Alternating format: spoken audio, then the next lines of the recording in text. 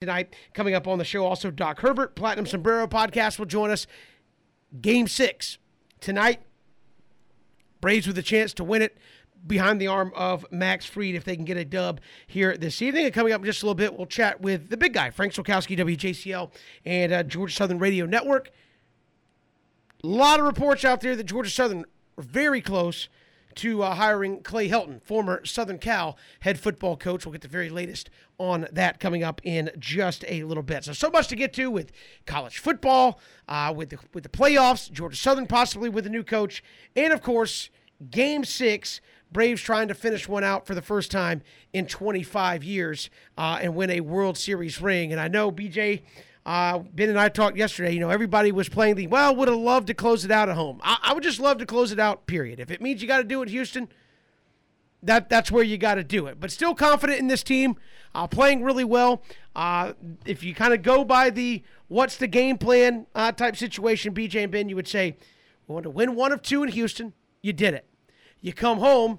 Yeah, it'd be nice to get a sweep, but it's the World Series. Take 2 out of 3, hold serve at home, win one in Houston, and you're World Series champions. That's still out in front of the Braves here at this point.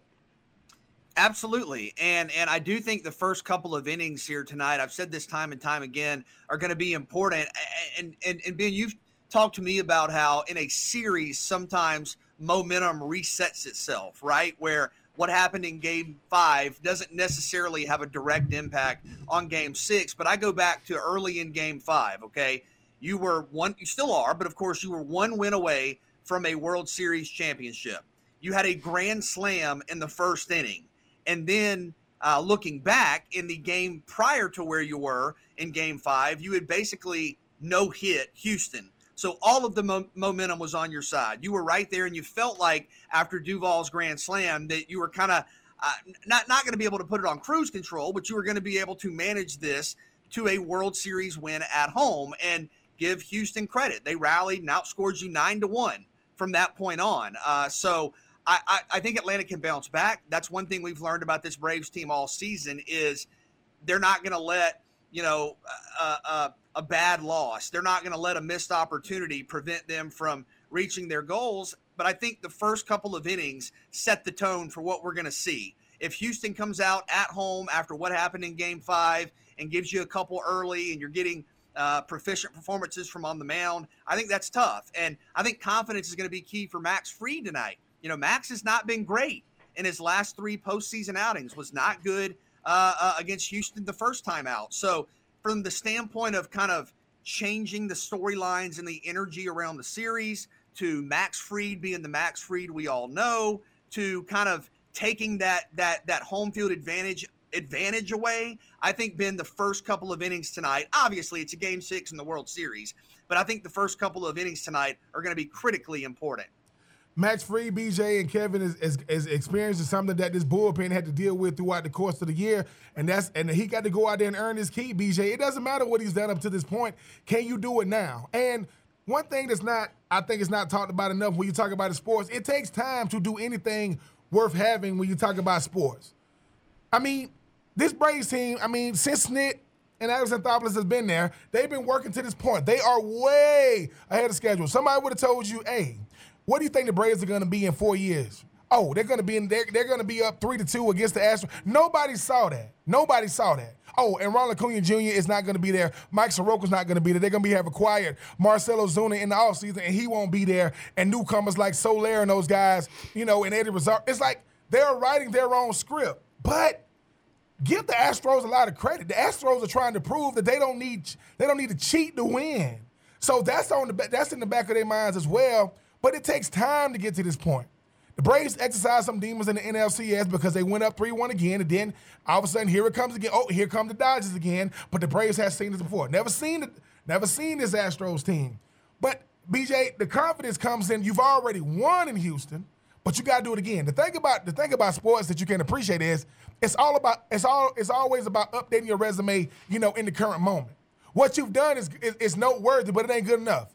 So Max Fried, he's gonna hopefully have a lineup that's gonna help him. And Houston has a never say die attitude. I mean, you talk about grand slams in the first inning. Oh, here come the Braves. No, here come Houston. They seem to play better when they backs are against the wall. But if you are the Braves, keep applying pressure to Houston. Like, I know that you got a cushion. I don't like cushions. The reason why I don't like cushions is because you don't play with that same sense of urgency when you don't have that next game. This should be all or nothing when it comes to these Braves, and I give this Houston team a lot of credit. Most teams would have already lost by now, but Houston is saying, look, we are a usual suspect when it comes to this position. The Braves haven't been here in a while, but I still give a lot of credit to this Braves team because I think they built for this. Ebbs and flows in the World Series are supposed to happen. You're supposed to have some good games, some bad games, some good moments, some bad moments. But I think no matter what, you still up 3-2. Still got a shot to do something that hasn't been done in a long time, Kevin. And it shouldn't be all on Max Fried. He's not going to pitch the entire game. His goal is to put this team in a position to still have a chance to win when indeed he does go to that bullpen. But I just think that this lineup, Freddie Freed, where you at? I know that Freddie Freed has been okay. Is this setting up a game to it? I know we make it all about the pitching, right? But the way they've been lighting up these scoreboards, I mean, it really ain't been all about the pitching. So is this a game, Kevin, for maybe Freddie Freed to say, all right, I know I haven't signed my new contract yet. I know I am Mr. Consistency for this Braves team. Can I go out there and play my best game on the biggest stage, in the biggest game of my life? Yeah, look, and this is, as Ben said, this is where you hate to go to this cliche, but big-time players make big-time plays in big-time games. And this is Max Fried, who you've kind of – and again, maybe you could debate, well, we thought it would be Mike Soroka. Or, well, okay, but Mike Soroka's been hurt all year. Max Fried is the guy. Charlie Morton was brought in to be the guy with the postseason experience and the experience. Max Fried, though, is the guy you look to and say, you're our guy. You're our top-of-the-rotation guy. You need a top-of-the-rotation performance tonight. And again, people say, oh, we need him to pitch like John Smoltz and Tom Glavine back in the day. Well, nope. Unfortunately, the definition and the role of a starter has changed since the last 25 years took place in Atlanta. A top-notch performance from your ace simply means get us through the fifth, maybe the sixth inning in a postseason game, and we'll turn it over to our bullpen. 6 would be a luxury. 5 is really what we're hoping for. So Max Fried needs to be good for 5 innings tonight. If he could do that and hand it over to what everybody's dubbed the night shift, that might be good enough to go out there and get it done, BJ. And again, I have confidence in this Braves team. They can score runs. Again, I don't get the Braves fans who got the wishy-washy, oh, it's the Atlanta sports thing. No, if the Braves don't get this done, it has nothing to do with Atlanta sports. As to the fact that they were outplayed, right? Look, you got a grand slam in the first inning. A lot of people said, oh, it's over. I said, look, you still need to push it and get to that bullpen as soon as you can, the back end, so you can finish it up. They weren't able to do that, and the Astros took advantage. So I look for Max Fried to come out tonight and have a good performance. And, again, if he can get you into the sixth inning where it sets up, and, again, this is Brian Snitker, perfect scenario world, get me to the sixth inning and let me turn it over to the guys I trust the most, and we feel like we can walk it in. I don't mean it's okay, but we can walk it in A, B, C, D with our bullpen to a World Series championship. And again, I feel like the Braves, they've proven they can hit Astros pitching, are good enough to go out there and get the job done. Do I expect some changes tonight? Yes, I do. I do not expect Ozzie Albies at the top of the lineup. I imagine he'll be moved down out of that 3 spot, and some other guys will be moved up simply because he's not producing. But everybody else, by and large, is producing at the plate. I think we mentioned it yesterday, BJ, and you can correct me if I'm wrong, but so far in this series, of the guys that play, and I'll put Jock Peterson in there because in the rotation, and he'll play tonight because of the DH. But everybody in this Braves lineup, except for Albies, Jock Peterson, and I think Austin Riley, everybody else has hit a homer in this World Series. So this is a team that's hitting the ball and hitting the ball well. Yeah, and I do think maybe a slight lineup change or two, but for the most part, to go back to your original point, I think a lot of what we see tonight comes down to Max Fried, and that's a lot of pressure, but when you're the number one guy, that's kind of how it goes in the World Series. And when Charlie Morton unfortunately went down, that only made the spotlight on Max Fried even more magnified. But I wonder what his confidence level's at right now, because if you look at his overall postseason performance. It's been pretty good, okay. But here in the World Series a couple of games ago, went 5 innings against the Astros, gave up 7 hits and 6 earned runs. That's not what you expect from Max Fried in his last 3 playoff starts. Now, granted, these are against elite teams, but Houston and LA twice. He's gone 15 2/3 innings, allowed 23 hits and 13 earned runs. So last couple of times out has not been sharp. Now, Kevin, you mentioned in the show meeting, and I agree, I don't think all of those outings were just constantly getting beaten and giving up the long ball. I think there were stretches where you let it get away from you, and then Max Fried was able to settle in and control his stuff. But he is squarely in the spotlight. The Braves need him in a big way. You talked about if he could get it to the night shift, that would be a dream scenario. But where do you think his confidence is, guys? I mean, given that the last couple of times out, he has not been great. Well, Ben, I'll let you answer this last, because I will say this.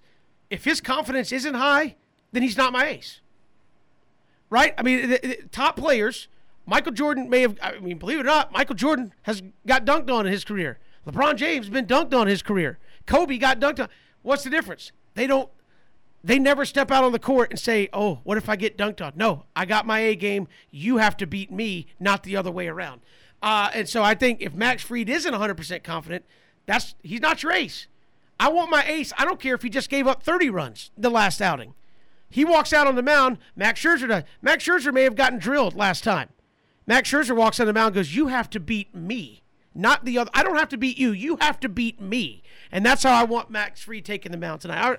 I just wanted to throw that out there from my end. I know Ben probably has a different scenario being a former athlete, but as a fan, that's how I want my guy doing. No. But think about this. I mean, BJ, think about this. If somebody, obviously it's going to be, a 30 for 30, 20 years from now, they're going to say, man, when the Braves made it back to the World Series, who was their ace in Game 6 to win the World Series? Was it Mike Foltynewicz? No. Was it Mike Soroka? No. Was it Julio Teheran? No. It was Max Fried. Yes. Because to me, Max Fried has done something that is the hardest thing to do in sports. He has gained the trust. Regardless of what you have done, we know who you really are, Max. And maybe you've been outside of yourself, like you haven't been yourself. BJ, when you read those numbers, you was just as shocked, like, Max, when did this happen? Think about this. We look at Max Fried, what Max Fried has done is what we thought Will Smith would have been doing at this point. Nope. And to me, that's what you earn over time. Snit said, look, man, if I got one game, give me Fried. Yeah, but I don't care what.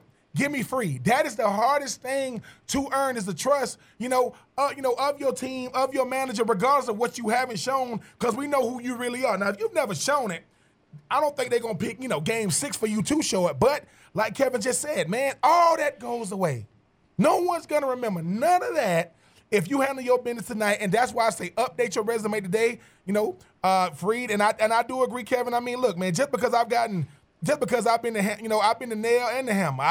I've had good plays and bad plays. But, man, I want to be in this thing, though, because win or lose, I want to be a part of both of them.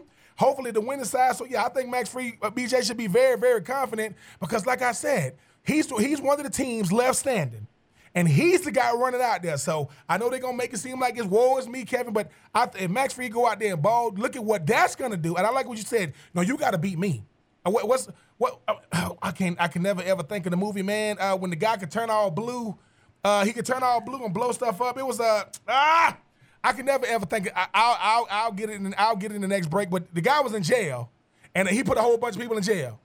It was because of him. And somebody said, "Hey, remember you were here with us." He started fighting. He said, "No, remember you were here with me." And to me, that's what Max Fried should look at as, man, it's a once-in-a-lifetime opportunity. Most guys will never even sniff the World Series, let alone the playoffs. Max Fried, go out there and have yourself a day. And we'll see what he does tonight when he takes the bump in the bottom of inning number 1. A lot to get to here on the show. We'll certainly talk more about Game 6 coming up tonight. Some breaking news out there around the world of college football. In the last little bit, it is expected now that Georgia Southern could have an announcement this afternoon that Clay Helton's going to be the next head football coach. We'll talk to the big guy, Frank Solkowski, WJCL, on the Georgia Southern Sports Network about that when we come back here on this Tuesday afternoon. Hit us up on Twitter at Pigskin Radio.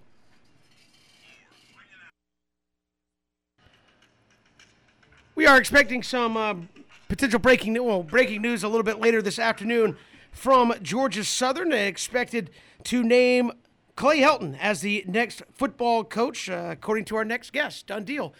from WJCL and the Georgia Southern Sports Network, the big guy, Frank Swokowski, joining us here. So Clay Helton, done deal, Frank, expecting an announcement from Jared Benko and company, possibly this afternoon.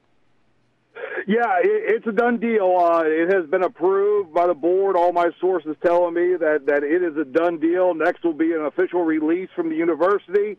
And then we are hearing that he could be formally introduced, a press conference coming up later this week. Hearing it could be as early as Thursday before Clay Helton is in Statesboro for his introductory press conference. And big news, obviously, Frank. Was the expectation that this was going to happen this soon? Is this news today kind of the timeline that behind the scenes, I guess, a lot of people anticipated when the coaching change was first announced? Yeah, I think this thing was going to be sped up. What we did learn from Jared Benko was this was going to be a more private process where you weren't going to get names being leaked. You weren't going to hear a lot about the candidates. It was going to be behind the scenes, and they really kept it close to the chest there, and it was a really well done search process where a lot of the leaks didn't come out. It wasn't until really today that we got word that Helton was pinpointed for it, and that was going to be the move. And again, I think what you saw was they really wanted to expedite this hiring to try to get on the recruiting trail. Helton will start immediately, which means he can be in Statesboro. He can oversee, he can watch practices. He won't necessarily oversee it. He's going to try to be limited in his role there during practice, but he can go ahead and start evaluating guys. He can evaluate coaching staff. He can get out and recruit and be the face, moving forward. So this was a really big move, was to go ahead and get someone hired, get somebody in place before that early December signing period. And Frank, obviously, we know about the Southern or a regional appeal of a Georgia Southern. What does this do for the national appeal of Georgia Southern with getting a big name like this? I tell you what, you want to get headlines. Right now, the headlines Georgia Southern they're getting in the Southeast is they fired a coach. They're not winning. Their offense isn't very productive. They got 2 wins and they got 2 nationally ranked teams coming to Statesboro, and kind of a fall from grace, a really negative headlines. You get a guy who, from all intents and purposes, highly respected from former players and coworkers, say he's one of the nice guys, in the business. You get a guy who's won at the Rose Bowl, a guy who has been in the top 10 nationally, a guy who has coached an FBS program, one of the most visible programs in the country and one of the biggest markets in the country. So it checks a lot of boxes. I mean, you don't really want to bring in, and I don't think they wanted to bring in an assistant coach that they had to kind of teach and learn to become a head coach. You got a guy who's been a head coach and been a head coach at the highest level. And then you take a guy who, is coming from L.A. to Statesboro. It kind of has that Doc Hollywood, that movie feel of somebody leaving the big city for the country, where it is going to be a far cry moving from L.A. to Statesboro, Georgia, in every facet. But again, you're talking about a guy who, does have roots in Florida, in the Gainesville area. He knows the Southeast, coached at Duke as well. So a guy who, has already some recruiting ties to the Southeast, where I don't think this is as far of a stretch as some people are making it out to be. And Frank, this is a guy, when you talk about the importance of this hire, this is a guy that's coming in. Obviously, the Sun Belt is trying to raise its profile as a conference as well. But you're also adding 4 more schools in the not-too-distant future that's, with some pedigree. Marshall, Southern Miss. James Madison's been a big FCS power. So you need a guy that can compete with some of that and continue to push Georgia Southern at the forefront of what a lot of folks hope will become the top G5 conference out there in the country.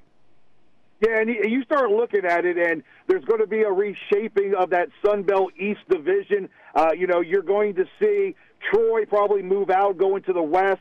So you're going to see Old Dominion, and you're going to see Marshall moving in to that, and even James Madison moving into that East Division, where now you look at it, you got Georgia Southern, you got Coastal Carolina, you got Appalachian State, you got Marshall. I mean, it's a pretty tough division that you're going to have to go through. and you're getting a guy in Helton who's battle-tested, who, comes from out west. He's played in the big games.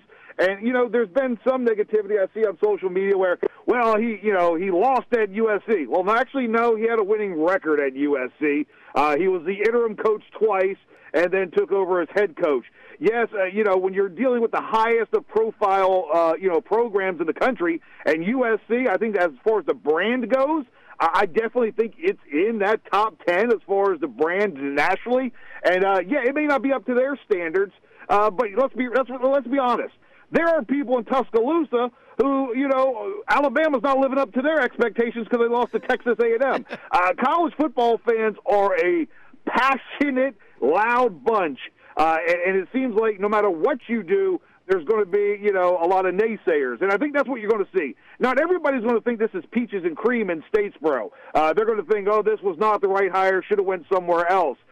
Again, what you're looking at is you're looking at, the Sun Belt becoming the top group of 5 program in the country. You have other coaches. You look at like Terry Bowden and stuff. These guys are coming into the league. It's been elevated. Georgia Southern wants to get back in that conversation where I think they feel like they're kind of getting left behind a little bit when you start seeing Coastal Carolina being nationally ranked and Louisiana being nationally ranked, Appalachian State. Georgia Southern feels they should be there, and they may have been there if it wasn't for a couple questionable hires several years back. But you know what? The bell's been rung. All you can do is move forward at this point. And Frank, you said on Twitter, hey, look, Georgia Southern doesn't and has not run the triple option in a long time. That's always going to be a talking point. What do you think? I know we're, of course, very early in this, but what do you think the Helton hire says about the offenses we'll see in Statesboro? I think it's just going to evolve, and I think that's what you hope for.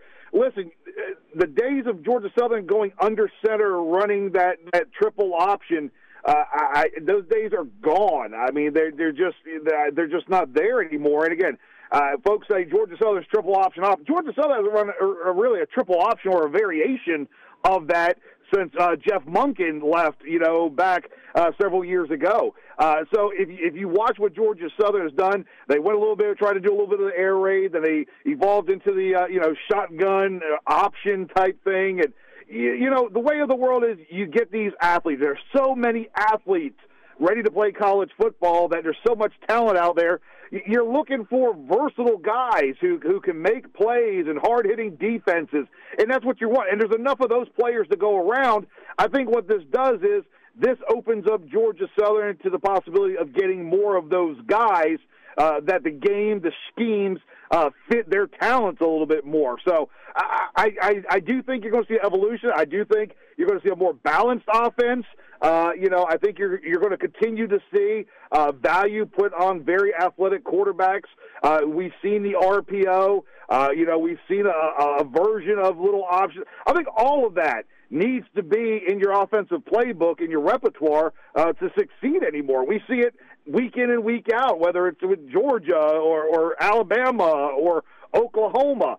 This is what everybody's kind of doing, and you got to score points. You got to make stops to be competitive, whether it's in the Sun Belt Conference or the SEC. And right now, Georgia Southern wasn't doing either. This do for, when you think about this coaching carousel, a lot of big-name coaches. I mean, obviously, nobody thought that Georgia Southern would get the first big-name coach. But you talk about recruiting and you talk about this offense. How many more states do you think, or how far west do you think this Georgia Southern team could potentially go when you talk about potentially changing up this offense?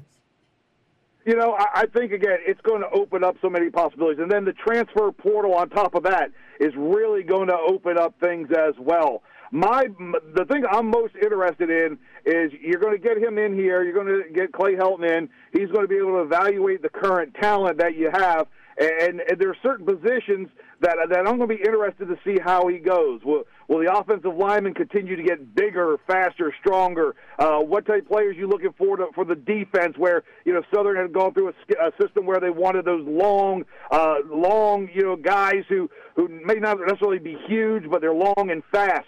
Are we going to continue going with that? Again, the big thing is there's so much talent out there across the board that you want a piece of that pie. And there's enough athletes, especially in the state of Georgia and in the Southeast as a whole, that there are strong players, and Southern's gotten them. It's just getting even more of them. As we see what really good recruiting can do, Georgia, we're seeing it firsthand this season, just how big and how important recruiting is, where it's paying off dividends. So I think, the other thing this will do is you take that option off the table, and I think you'll start seeing more, bigger games at Paulson Stadium, whether it's, those non-conference games. That was one of the big things that kind of scared folks away and really wouldn't seal deals was, a lot of these teams didn't want to take on somebody with a triple option in the middle of the season because that's a whole another, 360 to prepare for. I think you're going to start seeing it's going to be a little bit easier to schedule home and homes or get different teams to come in here because, you're running a simpler offense to prepare for, I should say, than what we've seen, option-wise. And that's another thing. If you're a defensive player and you come to a school that runs an option attack, even going back to the triple option, that's a lot to be beat on day in and day out at practice where, having to fend off the low blocks and deal with that. So it's going to be a rebirth of sorts. I just hope and I expect Clay Helton to continue to live up and honor a lot of the traditions that are already here and just build off of it. And for this guy, let's be honest, here's what it is. He can come to a group of five, a G5 program in one of the top conferences in the group of five at the Sun Belt and really reestablish himself as a very good football coach. Again, he won more than he lost at USC, but he was under a microscope there. Here he's not going to be critiqued quite as much, and he can quietly build that resume, which he could very easily, 5 to 10 years from now, be right in the ACC or another Power 5 conference somewhere in the country. The big guy, Frank Sokolski, our guest here on 3 and Out. Frank, always a pleasure.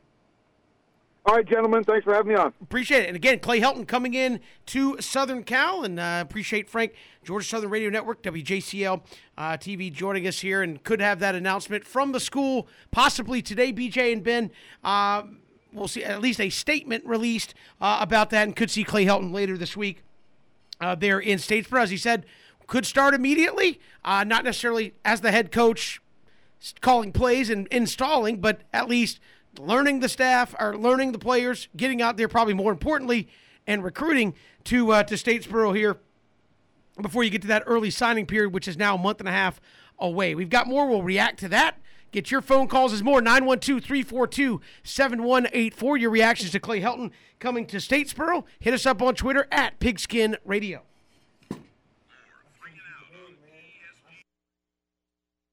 Good to have you back here on 3 and Out on this Tuesday. Kevin, BJ, and Ben. Clay Helton. And according to our last guest, Frank Sokolski, done deal. Clay Helton coming to Georgia Southern could get a release from the university maybe this afternoon. So we'll wait that, but a done deal. Clay Helton, former Southern Cal head football coach, coming to Statesboro. BJ, I'll let you guys, obviously we knew this was rumored and speculated, and then we got the confirmation, hey, it's going to be a done deal. But Clay Helton coming to the Sun Belt, where, again, you do have some coaches with some high profiles in there, adding to that Georgia Southern legacy. What's your thoughts, initial thoughts on that hire? I think it's a statement hire. I think it's one that has the attention of all of college football. You talk about Clay Helton being at SC, being at Southern Cal, in his total tenure at Southern Cal, went 46-24. So you're talking about an impressive overall record. SC won the Pac-12 as recently as 2017, and that season they went on and won the Rose Bowl. With Clay Helton, the Trojans won 3 Pac-12 South championships. They were regulars in the national polls. Clay Helton's still a pretty young guy, 49 years old.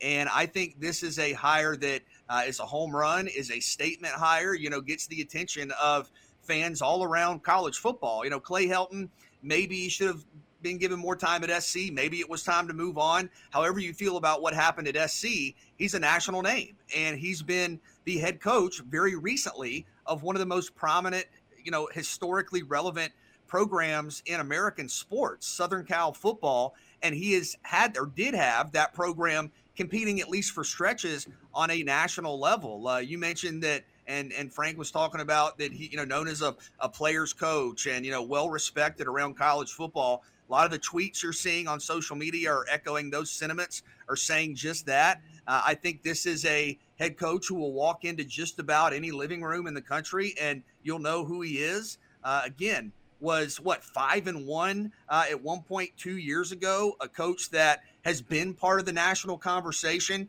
Ben, I know you like him, born in Gainesville, Florida, was Coach Helton, but has been at Duke, I believe played part of his college career at Auburn, has been at Memphis, so does have some familiarity with the South. But I think this is a national statement. I think Clay Helton comes to Statesboro with national credibility and a reputation that, as you said, only adds to the Sun Belt Conference, the momentum the league has, the reputation that's growing that the league has. Georgia Southern just made national headlines on a Tuesday afternoon, and I think there should be a lot of optimism and excitement around this hire.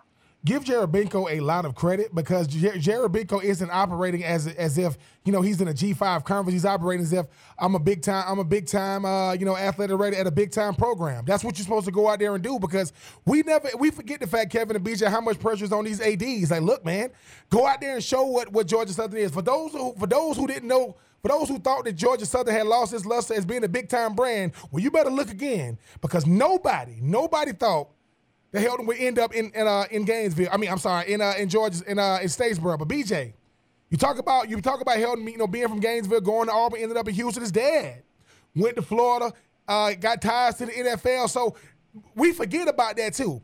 When a coach sits down in the living room, what is your playing pedigree? Not just I played at Auburn and Houston.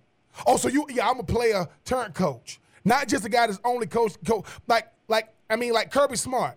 Well, I was a big-time player at Georgia, and I come back. That kind of stuff holds weight, but I give Jerebinko a lot of credit. He said, look, man, we got to make a big hire. Not a huge splash, a big hire. So when you think about this coaching carousel, Kevin and BJ, look at who would have thought that Georgia Southern would lead the way. Before all these big programs, decide who they want to get, the first one is Georgia Southern. That means a lot. And Kevin, something you said, early signing day has got people going crazy. Look, dude, I'm just saying, Coach Lunsford, it's been 2 or 3 weeks since they let him go. They already got their new guy because recruiting is everything. Dan Mullen, whether you believe it or not, it is everything. So I give Jerebinko, Georgia Southern, a lot of credit. They didn't get the guy they wanted. They got the guy they coveted. This is the guy we coveted. We got him. And we don't want to share the headlines for the next 24 to 72 hours. And to me, I give a lot of credit to the Sun Belt. You look at what the Sun Belt, the big-time coaches, BJ, Coach Nabry, Coach Jamie Chadwell, and what these coaches. I want a big-name coach to go with a big-name program.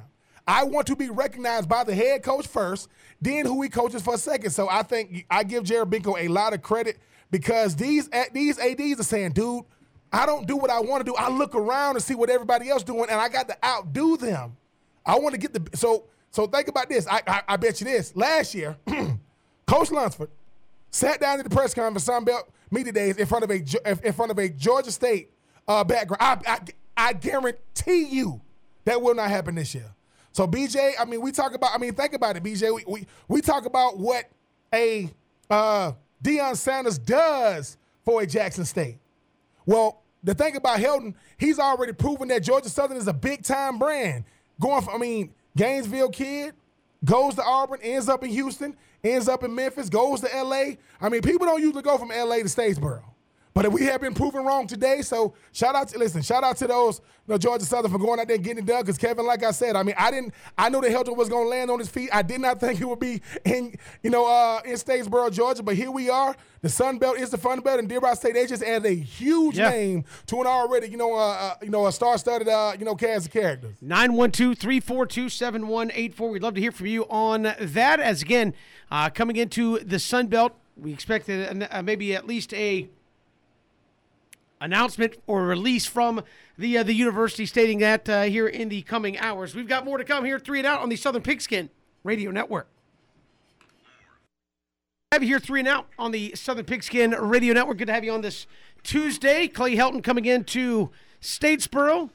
912-342-7184. Love to hear from you here on the show. You can also send us your comment via Facebook, Twitter, YouTube. We'll read that on the show as well. How do you feel about Clay Helton hire? We expect maybe a release this afternoon from Georgia Southern stating that to be the case. And again, adding to what is already a building league there in the Sun Belt. Another high-profile coach coming in. But, BJ, we were talking about during the break, the dynamic there where Kevin Whitley's going to finish out the season, but if Clay Helton is hired, he's ready to go. He has no responsibilities to another university. He comes in, is hired. He starts the job of evaluating, of looking at how he wants his program structured, looking at, obviously, recruiting and things of that nature. So kind of an interesting dynamic where you have one coach and staff trying to finish out the last 4 games, put out, obviously, as much positive info as they can, because they obviously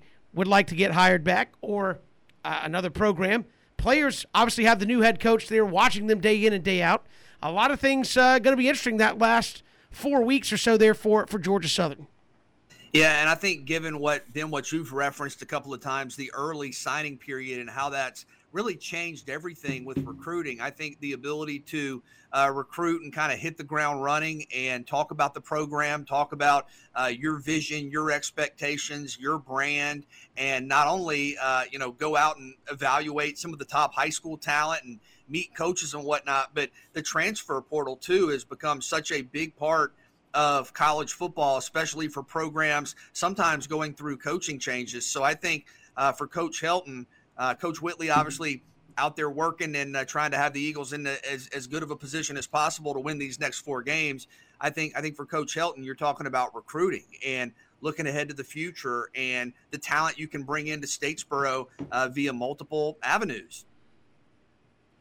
Well, I mean, the thing about it is that you always got to keep in mind, Kevin and BJ, is you always being evaluated. I mean, always. That never, ever stops. And, unfortunately, for some of these players, I mean, I know we hear the staff, new staff, your new head coach, new staff. Some of these players will not fit the new system. And that's unfortunate. I mean, I went through a coaching change at Florida, and I'm looking at Ron Zook. He's looking at me like, he looking at me like, who the hell are you? I'm looking at him like, who the hell are you? But unfortunately, I remember my teammates that had to have those conversations to be told, you don't fit what we're trying to do here. Now, think about that. You didn't recruit me. Now, some of these guys always want to be a Georgia Southern Eagle. They're going to be told, either directly or indirectly, you don't fit what we're trying to do, especially it's kind of like the overhaul they had to do at Georgia Tech. You're going from a system that fits a certain type of player to a different type of offense that you got to recruit those guys in there. So it is unfortunate because some of these guys are going to have to go to the transfer portal and it's not going to be to their liking. But I'm telling you, we need to look at college football as a business because that's what it is. It really, really is. Look at these moves that are made. Look at how they're made. Look at how strategic they are made. And I know that you're 17 to 21 years old, but you got to make grown man decisions even if you are trying to figure out, life in general. So, yeah, it's going to be unfortunate for that staff and some of those players, Kevin and BJ. But for those who didn't know what college football is, you thought that Coach Lunsford was going to be the only one leaving Statesboro. Nope. It's not going to just be that coaching staff. It's going to be some of those players as well. And again, we are expecting maybe an announcement this afternoon, maybe a press conference later in the week there in Statesboro. So much to get to, still to come here on the program as we get our very first college football playoff poll tonight, BJ and Ben. So a lot of intrigue. I know the first one, everybody's like, it can change, but a lot of intrigue as to where it sets folks up, at least in the first one. I know a lot of folks will be watching the Michigan States, the Cincinnatis. Where are they placed here in this first college football playoff poll? So we'll get to that coming up next hour. Of course, you got Game 6 tonight. All kind of stuff going on with the playoffs, Game 6, and Georgia Southern bringing in a new head football coach in Clay Helton. We'll hit all of that and more coming up as we roll through the show. Hit us up on Twitter at Pigskin Radio, 912-342-7184, your number to call and join us here on the program as well. We're going to take 3 when we return here on 3 and Out, all across the Southern Pigskin Radio Network, streaming live ESPNCoastal.com, and on Facebook, Twitter, and YouTube. College football playoff poll released tonight, and Georgia Southern has a new coach. Those are just some of the things that are happening today around the sports world and right here in the state of Georgia. We'll get to all of that coming up here in this hour alone. Final hour, Doc Herbert, Platinum Sombrero Podcast will join us. We'll talk Game 6. Also, Tom Van Haren, ESPN college football reporter. We'll talk college football playoffs and the rankings, which come out tonight. A lot of people talk about rankings and resumes and things of that nature. That's the subject of today's Take 3. All right, fellas, take 3. Who would have the better resume? So I'm going to give you 2 teams. You tell me who has the better resume for the college football playoff. Take 1, undefeated Cincinnati or undefeated Wake Forest. We don't care what the committee would do. Who has the better resume if that scenario plays itself out? Yeah, so we're talking about Wake Forest winning the ACC, and I think what hurts Wake Forest in this argument is that entering Saturday, you had Pitt there in the ACC Coastal that had moved up to 17th or 18th in the national polls, and you thought for Wake Forest, if you were to run the table in the regular season and get to the ACC championship game, maybe you could face an 11-1 kind of 14th or 15th ranked Pittsburgh to boost your resume. Well, in classic Kevin Thomas fashion, the ACC goes out and ACCs itself, and Pitt loses to Miami, and now Pitt is unranked. So if you look at Wake Forest, they're not going to have that highlight win on their resume.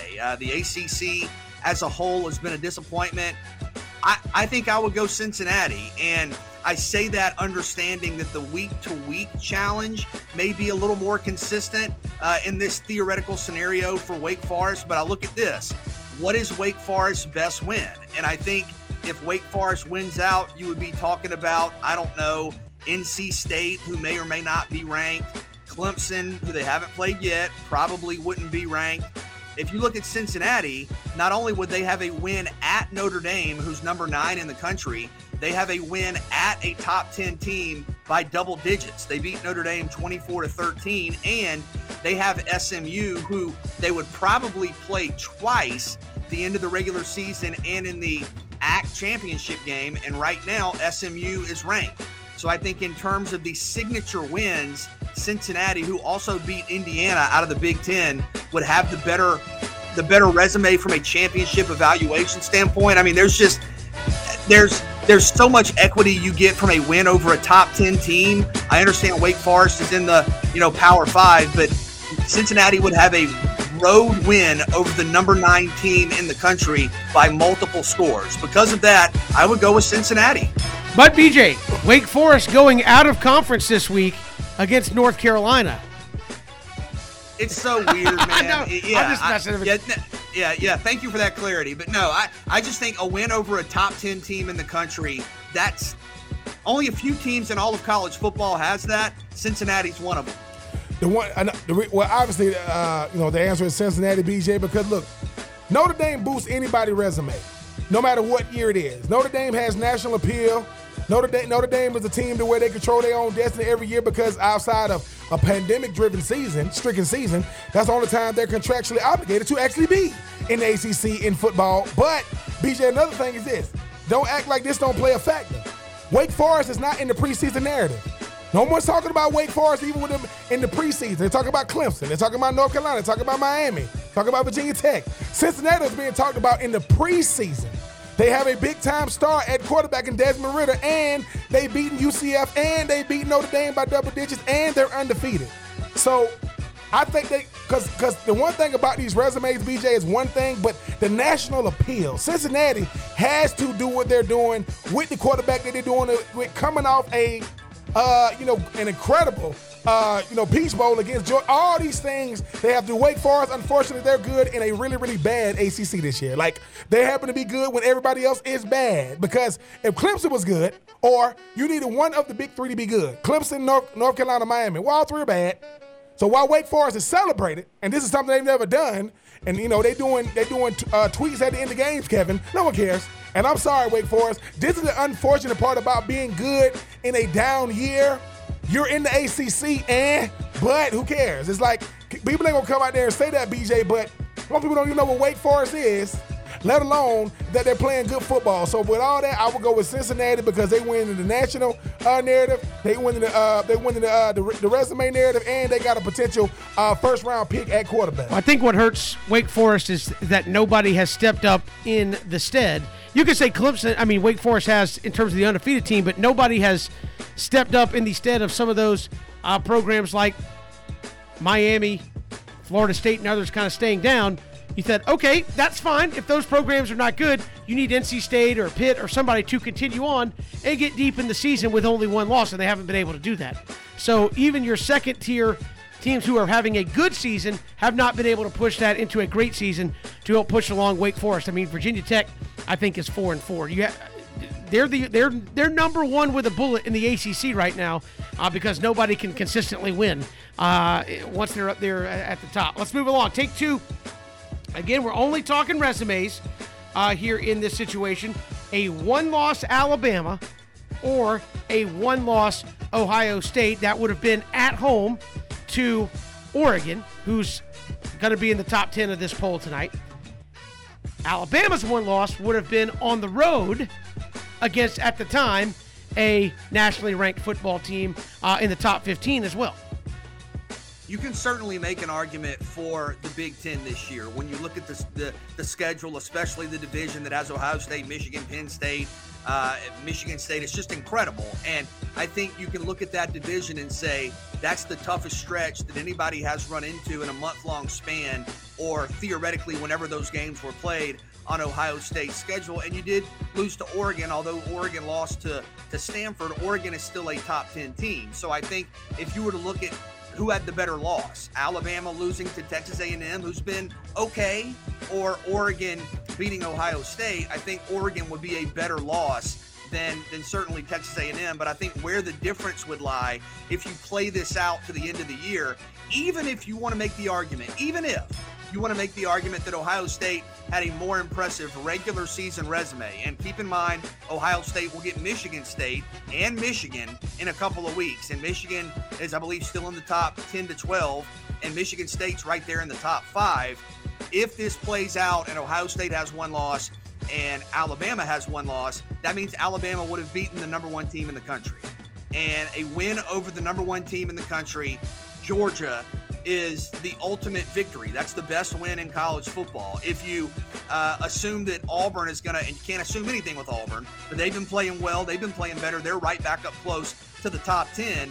If Alabama finishes the season with just one loss, that would include a win over a top 15 Auburn and a win over the number one team in the country in a game that's the biggest thing we have outside of the playoff, the SEC championship game. So even if you feel like Ohio State's kind of official schedule without the extra games maybe was more challenging, Ohio State's going to play Wisconsin in the Big Ten championship game if they get there. Alabama's going to play Georgia. If you beat Georgia, that resume is better for Alabama.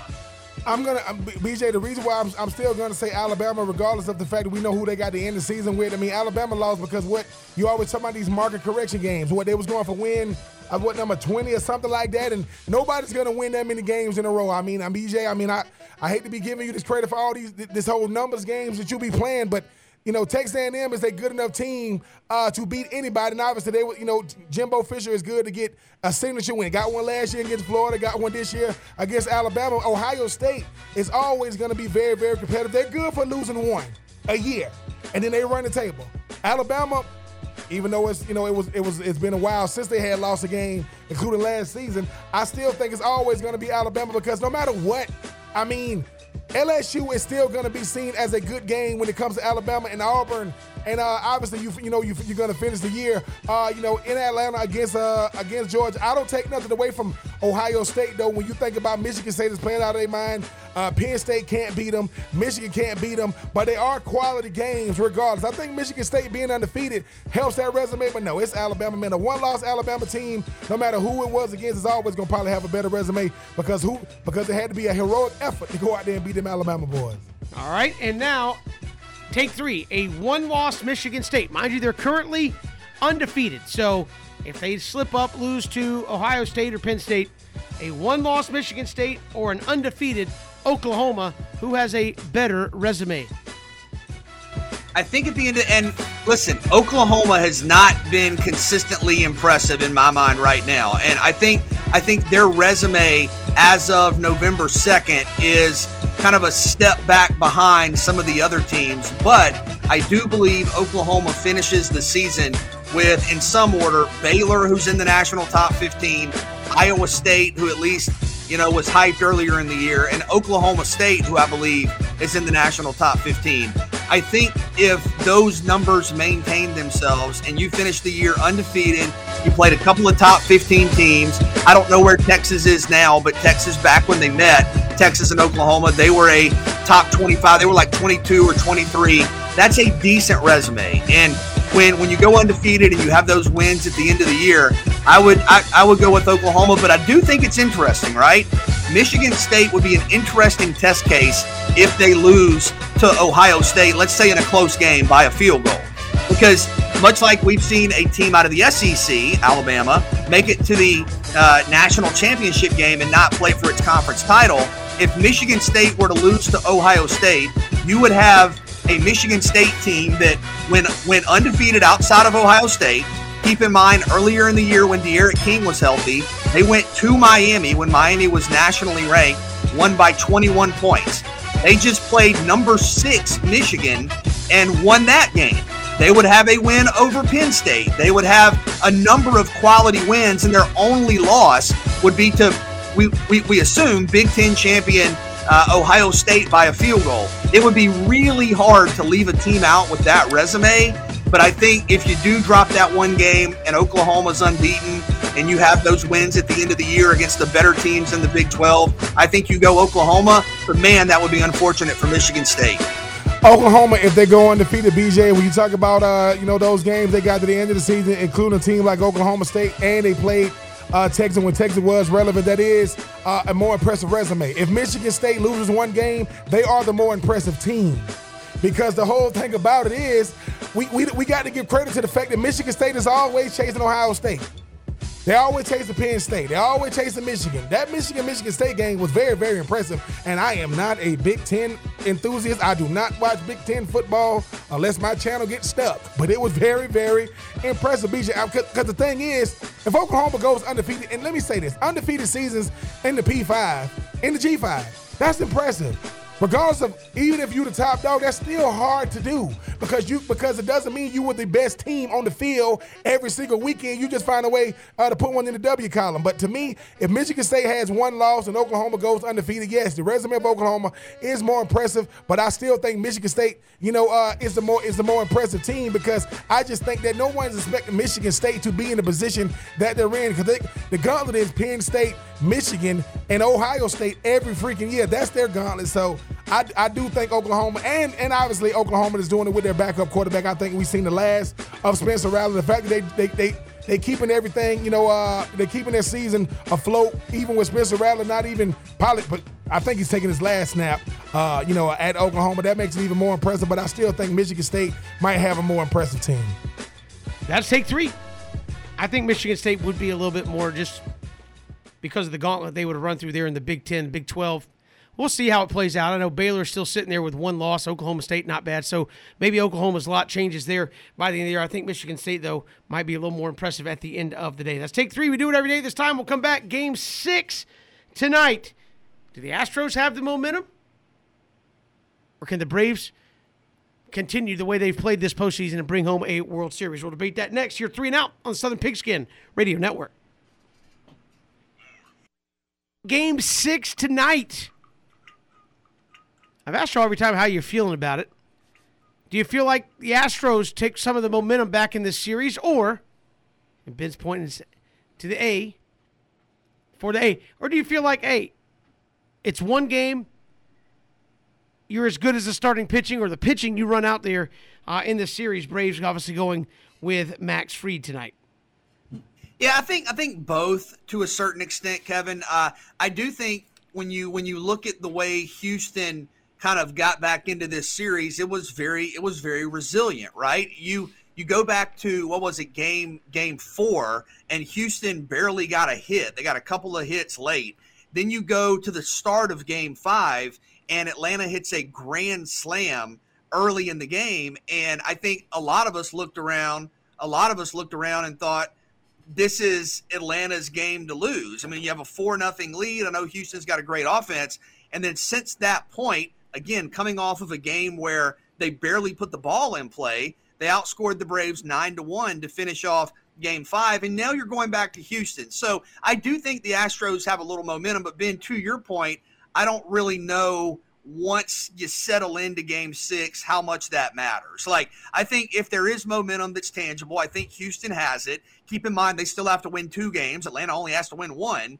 But if you're Max Fried, I mean, you guys were talking about his mindset. You go out and you're strong and that curveball's working and you're, catching corners and whatnot, you have the momentum. It can change just like that. So I do think the Astros have a little bit of momentum, but I don't think it's unovercomable. I don't think it's guaranteed to sustain itself throughout, even the first couple of innings of Game 6. Once you get going, couple of hits this way, couple of hits that way, momentum's up for grabs, and I think anybody can get it. If Atlanta starts out well tonight, knowing that they only need 1 and Houston needs 2, I think by the time you start to get into the kind of the stressful innings, the Braves clearly have the advantage and the momentum.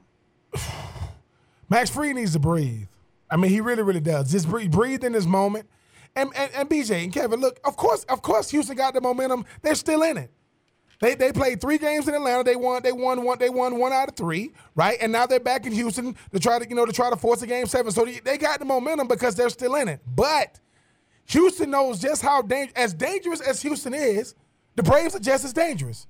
And I think when you are a Braves team, you got to say to yourself, okay, everything is set up right. Kevin said it. First 2 games, the Braves need to get 1 out of these 2. They got the first one. And what it did, it brought out the best in Houston because Houston said, we can't be going back to Atlanta down 0-2. Okay, the Braves win the next 2. And then people think, oh man, they can get it done on Sunday. Nope. They get the grand. It's gonna be drama filled.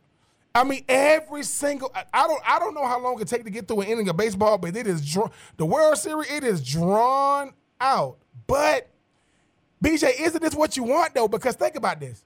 This is the Braves team that's steady gotten better every single year, right? Gotten better. Hold on a second. Hold on. Christian just looked over from across the room and gave me the head shake. No. No. This is not what you want. For the record, you wanted to win in Game 5. Listen, I ain't asked Christian. I asked you. And this is the thing. It's supposed to be hard. Like it's not. We would have loved to have a sweep. No.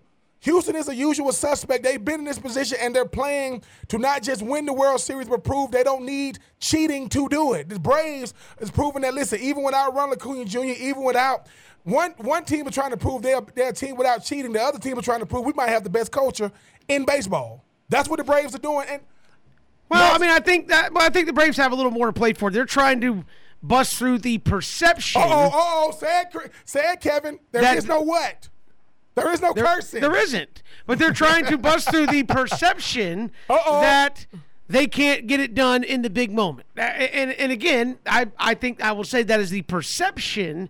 They haven't done it, but I don't think that means they can't do it. Okay. And again, I think Freddie Freeman even said it in the series. Hey, our job is to go out and change that narrative and say, quit talking about what we haven't done. We're going to talk about what we're going to do. And again, I think the Braves have a chance to do that tonight. You look at this lineup, I feel good about it. You move Ozzie Albies down.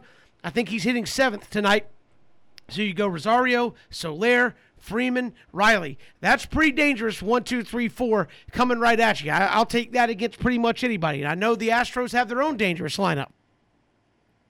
But this is a team that I think also has something to prove. I know this is an interesting series, BJ and Ben, from that standpoint, where you're not dealing with a dynastic team necessarily, although the Astros maybe could be as many times as they've been in the playoffs here as of late. But you're really chasing that beating on the trash cans history. I mean, the Braves fans were even chanting cheater at Altuve and Bregman when they came up to bat in Atlanta. So you're trying to erase that history. The Braves are just trying to erase. It's been 25 years since you've won a title, and 21 years since you've even been in the World Series, and this whole Atlanta sports thing, that's nonsense. Look, go out and make a play. You got outplayed on Sunday night, and that happens.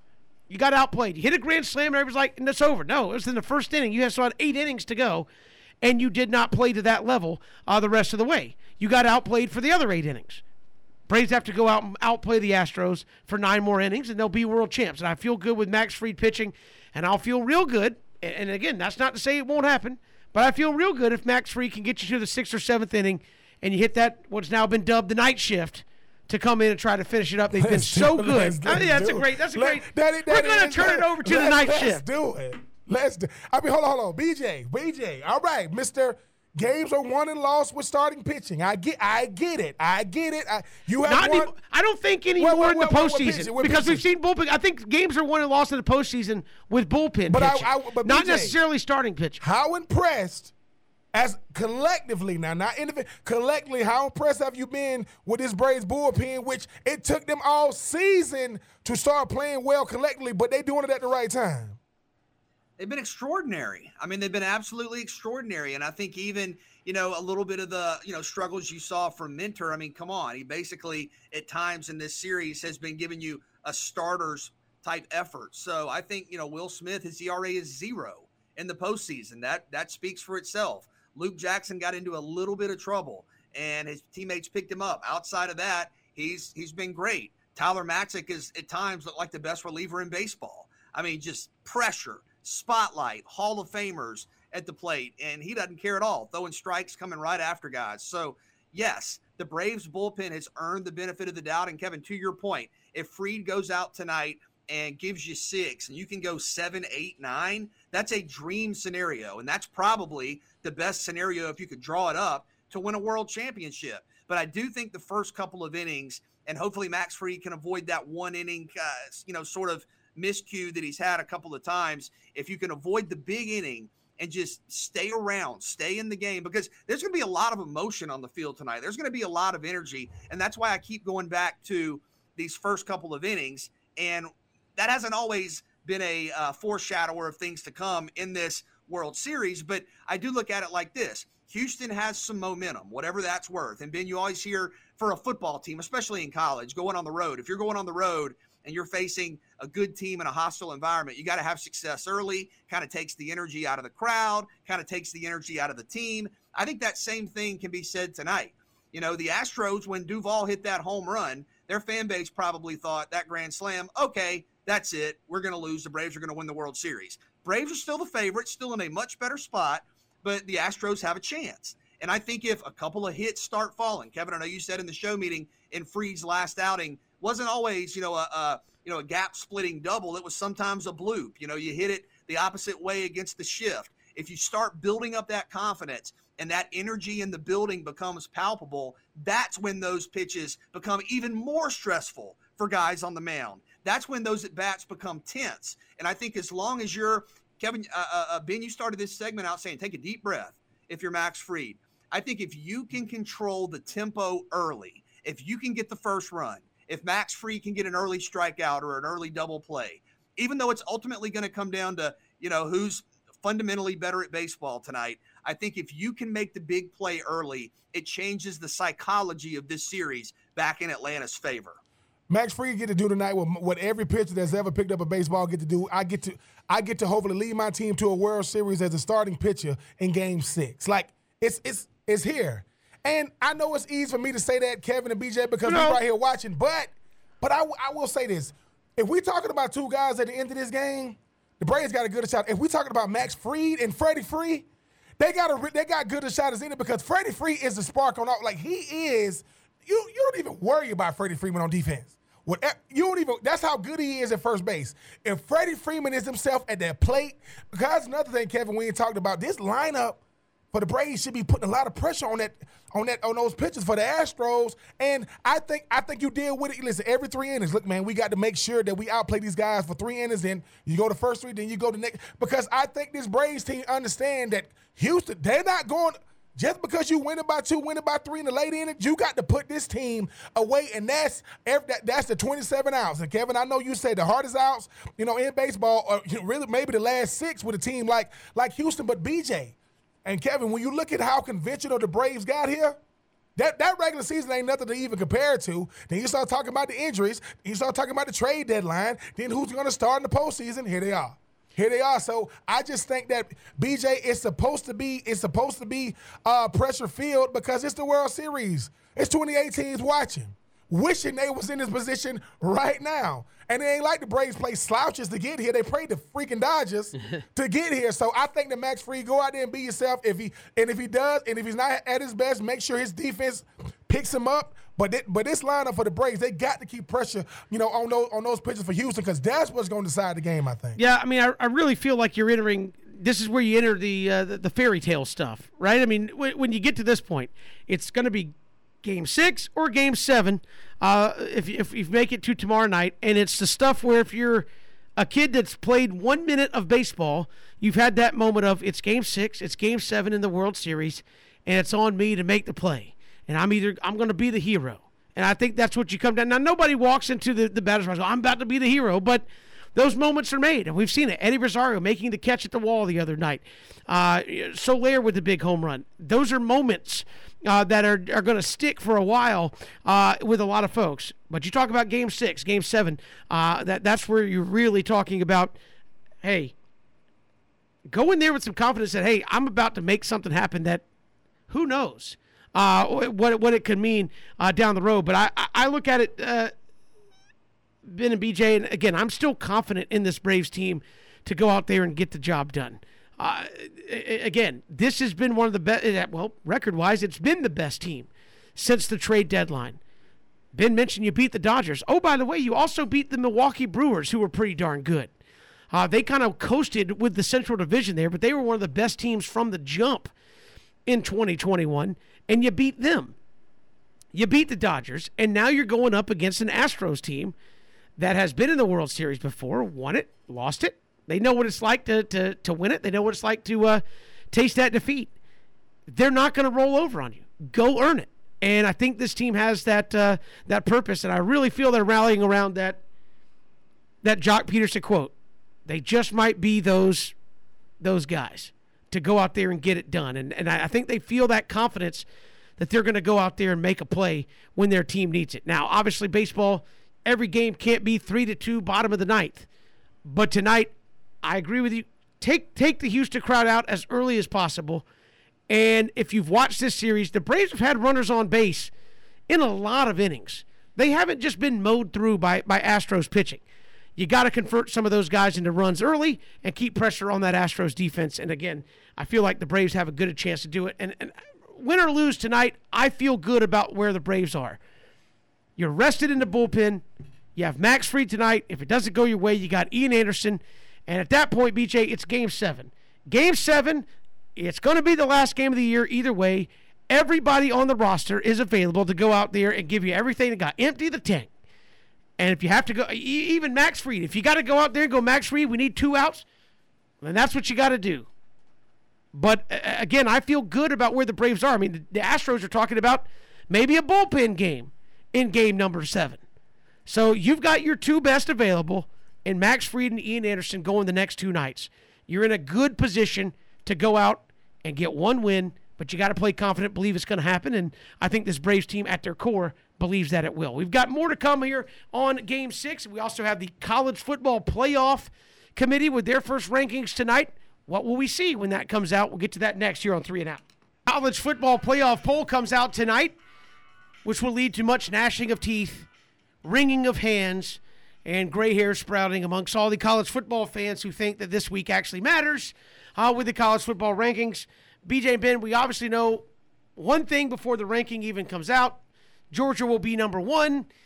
If Georgia's not number 1, then the whole blasted committee just needs to be tossed and get a new one, because they've clearly been the best, most consistent team throughout college football. So when we go down the list here, how do you think we're evaluating? Because I know, BJ, you want to say, what are we ranking? Well, I think no matter how you define it, Georgia's number 1. So it doesn't matter what criteria you use, whether you use the eyeball test, whether you use potential resume, whether you use domination and statistics and how they've played, Georgia's number 1. What do you think we see after that? How do you think the committee, because they do put some things out there in the first one that always makes people get all upset, and then you're like, it's not going to look like this in 4 or 5 weeks, so why are you getting upset about it? Yeah, I know you've long said, Kevin, don't worry about the first poll because it's all going to work itself out, or questions will get answered over the duration of the games that are left. But I think the question you asked is a really important one that I'm not sure fans, media that we always ask ourselves, right? It's like we get into these rankings. Okay, time to rank your top 4 or your top 6 or your top 8, and everybody's already fired up and mad, like you said, and just ready to argue. Well, what exactly are we ranking? And I struggle to get a consistent answer from people when I ask that, because to some people we're ranking the 4 best teams. Well, what does that mean? And I know you guys don't like when I do this, but best teams can mean different things to different people. Like we were just talking around the office. To some, best means most talented. To some, best means most. I mean, Kevin, you just said most consistent when you were talking about, introducing this conversation. To some, it means most deserving, and those are clearly different sets of evaluation. Like if you were to ask me who are the 3 most talented teams in college football, I would say Georgia, Alabama, and Ohio State. And you could probably say that more years than not, even before a game is played. I mean, even if you want to go off of the word best, which is kind of nebulous and abstract, and say who are the 4 best teams, well, I think every single one of us, if Alabama was playing probably anybody in the country except Georgia, and maybe even Georgia for some, you would pick Alabama because you think Alabama's the best team. But at some point, we have to either explain what we mean by best, or at least compare and contrast that distinction to most deserving. And I bring that up because Christian asked us to rank our top 4, 5, 6, whatever it was. I think it was 6 teams, so we can get kind of an office ranking. And I even sent him a disclaimer in my ranking where I said, I don't think these are the 6 best teams. I think these are the 4 to 6 most deserving. Because if we're only going off best, then what are we evaluating resumes for? What are we looking at strength of schedule for? I mean, if you were to ask 100 people, is Michigan State better than Alabama? You would get 100 no's. Alabama's better than Michigan State. But when you get past the hype and attention that we entered the preseason with, and what's happened in previous seasons, and kind of the allure of Alabama, and I'm not saying I have them in my top 4, but when you start to look at the resumes, I think that's where things like the eye test make me a little nervous, because you're not, and Ben, you said you don't like the committee doesn't explain why they have teams ranked where they're ranked. To me, when I hear best as it pertains to the college football playoff, I think about most deserving based on your resume, your strength of schedule, and your performance in the spotlight. Ooh. What am I ranking? What am I ranking? BJ, I think the first thing you rank is the best, because I think it's to me, because you got box scores, you got eye tests. There's a lot of ways to rank the best. The best to me is who's better than them. No, there's nobody better than Georgia. There's nobody better than Alabama. I don't care who you are. Nobody's better than them. They're on a crash course. Then you talk about most deserving. That would be Cincinnati, right? To me, and Michigan State. They're most deserving because they're outliers. They're not usual suspects. And you got 2 other teams that have negotiated their way in, and that is Ohio State and that is Oklahoma. So it's different ways to look at it. So for me, I'm doing who negotiated. Oh, that would be Ohio State. That would be Oklahoma. Who's most deserving? That would be Michigan State. That would be Cincinnati. Who's the best? Georgia and Alabama. And the reason why I did it like that is because these are the conversations we have. But who's the best teams in college football this year? Georgia and Alabama. Like, that's what everybody's saying. Because we were going, who do you think's a better team, Alabama or Michigan State? Right, better team. I would go. Alabama is the better team, while Michigan State might be the most impressive of the 2. Okay, who has a better resume right now, Michigan State or Alabama? That would be Michigan State. Michigan State has a better resume right now than Alabama. So who would you have ranked higher? The team that you think is better, or the team that has the better resume? I would have the team that I think is better, because the thing about resumes is, BJ, that's based on who you play. When it comes to, you can only play who you play, and that's and bigger than who you play. How do the teams you play? How do they play? But I guess to Kevin's point, and this is what we've talked about, if Michigan State can be undefeated, beat a top 6 team on Saturday, Alabama has a loss to an unranked team, and look, we're all of us are limited by these inconsistencies, but if that's the case, what are we ranking Alabama over Michigan State based on? Like, if Michigan State has a better resume, what are we what are we considering Alabama? And I think Alabama's better than Michigan State too. But why are we saying that? Because while Michigan State might have the better resume, while Michigan State might have looked the most impressive, I still don't think they're a better team than Alabama. Because BJ, like I said, Alabama lost because of circumstance more than the team. Because Alabama did lose to Texas A&M. You got to look at how they lost and how many games had they won in a row. All that stuff has to matter. Georgia has. No, I agree. I agree. And all I'm saying is, for me, and I'm still trying to struggle explaining what I'm even ranking, but I can't go off of who I think is the better team or who I think would win head to head. I have to go off the resume. But the important thing to remember here, though, is I think you can have all of those discussions, which is why you have a committee of folks, and it's not just two guys sitting in a room going, "Oh, we think." No, we have guys who say, well, their resume's better. Their resume's better. This might be a most deserving team. This might be a better team. I think all that comes into play when they're discussing breaking this down. So I think you got to get a cross-section, if you will, of that. I don't know if it's necessarily groupthink going on in the playoff committee. I mean, you have representatives from each conference in there, some former administrators and coaches who are in there as well. So I think you get a cross-section of all of that going on in those discussions. If you ever sat in on those meetings where this is obviously way more important than, just your typical office meeting. But I mean, if you sat in on that meeting, I'm sure you would hear all of these arguments being pointed out. And how do you mediate some of that amongst each person on the committee to come up with the idea of, okay, this is what we're going to push out there? I mean, to me, Georgia's number one. That's without question. After that, you can make an argument about who needs to be where. To me, the intrigue in this first one is, where is a team like Cincinnati in this first poll? Because I think if we ask all three of us on the show, I think all of us have agreed Cincinnati goes undefeated. Not what we think, but Cincinnati goes undefeated. We have all pretty much said on the show they're not getting in. If there's an undefeated or a one loss around them, they will be moved out in favor of that. We agree on that? But where do they sit now? I mean, they put them second in this first poll? Are they third? And who's got to play their way in? Ben and I talked yesterday. I think, again, half of it is where are we going? Half of it is let's get people talking. I think Alabama and Ohio State will both be out of the top four in this first poll. Why? So people can get all upset and start whining about how the committee doesn't know what they're talking about. I think Cincinnati will be in there, but as the season plays out, they will slide out as you see Ohio State play Michigan, Ohio State play Michigan State, Alabama plays Auburn, and some of those games that come up down the stretch. So, again, what do you think will happen?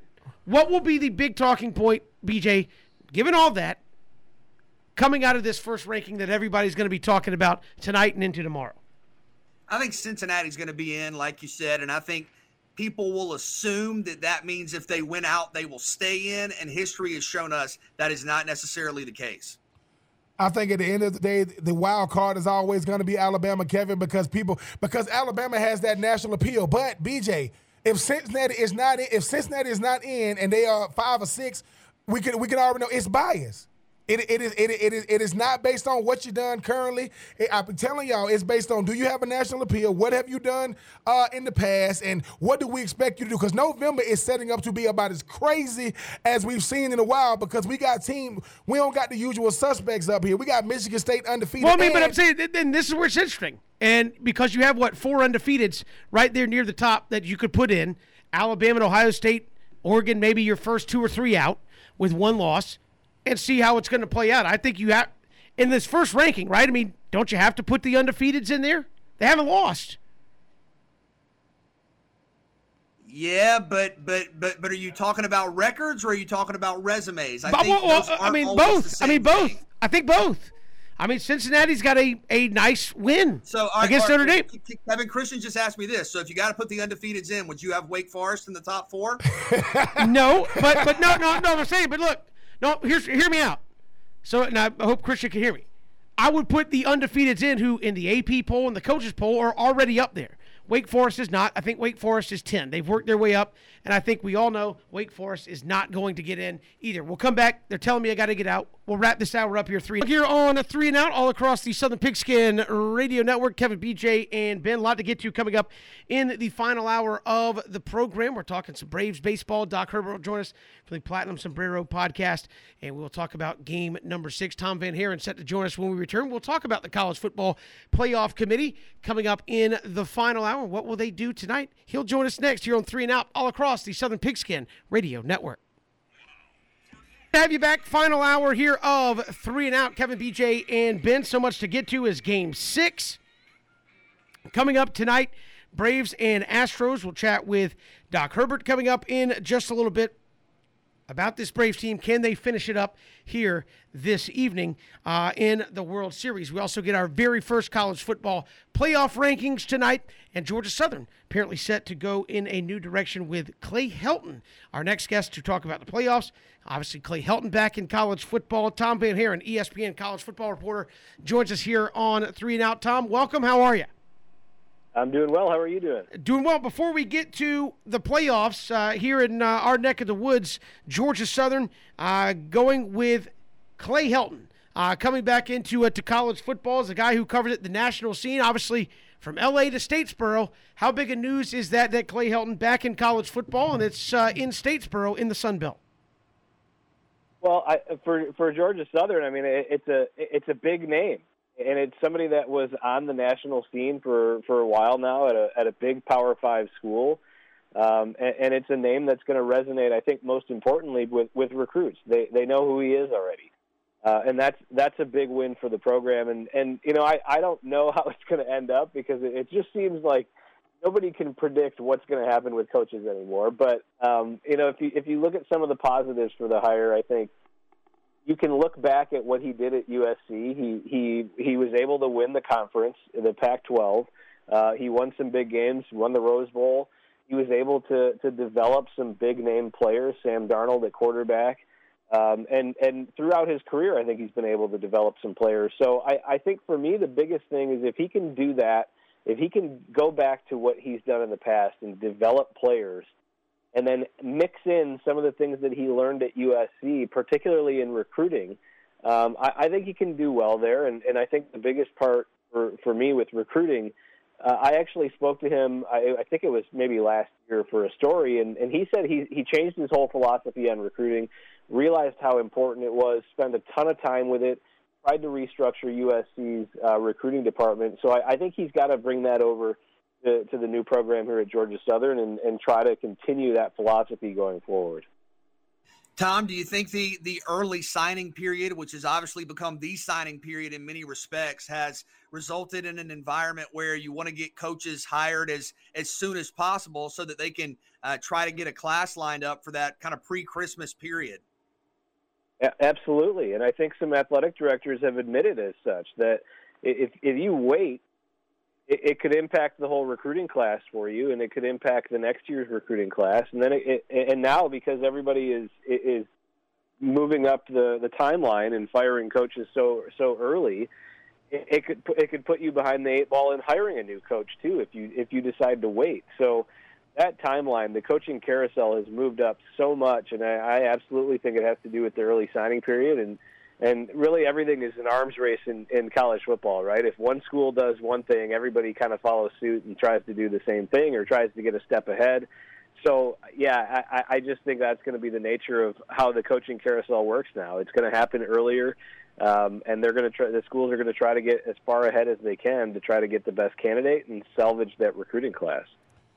Tom, when you think about, college football right now, everything seems to go in cycles. When you think about Georgia Southern being the first with his coaching carousel to get the first big hire, obviously Coach Sheldon's going to come in and try to be able to implement a different offense, but patience is not on his side.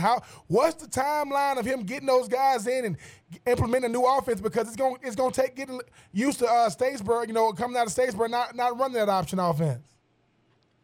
Well, yeah, you're right. The timeline now for coaches, there's no patience. They don't have 4 to 5 years anymore. They have a couple of years to turn things around, and that's it.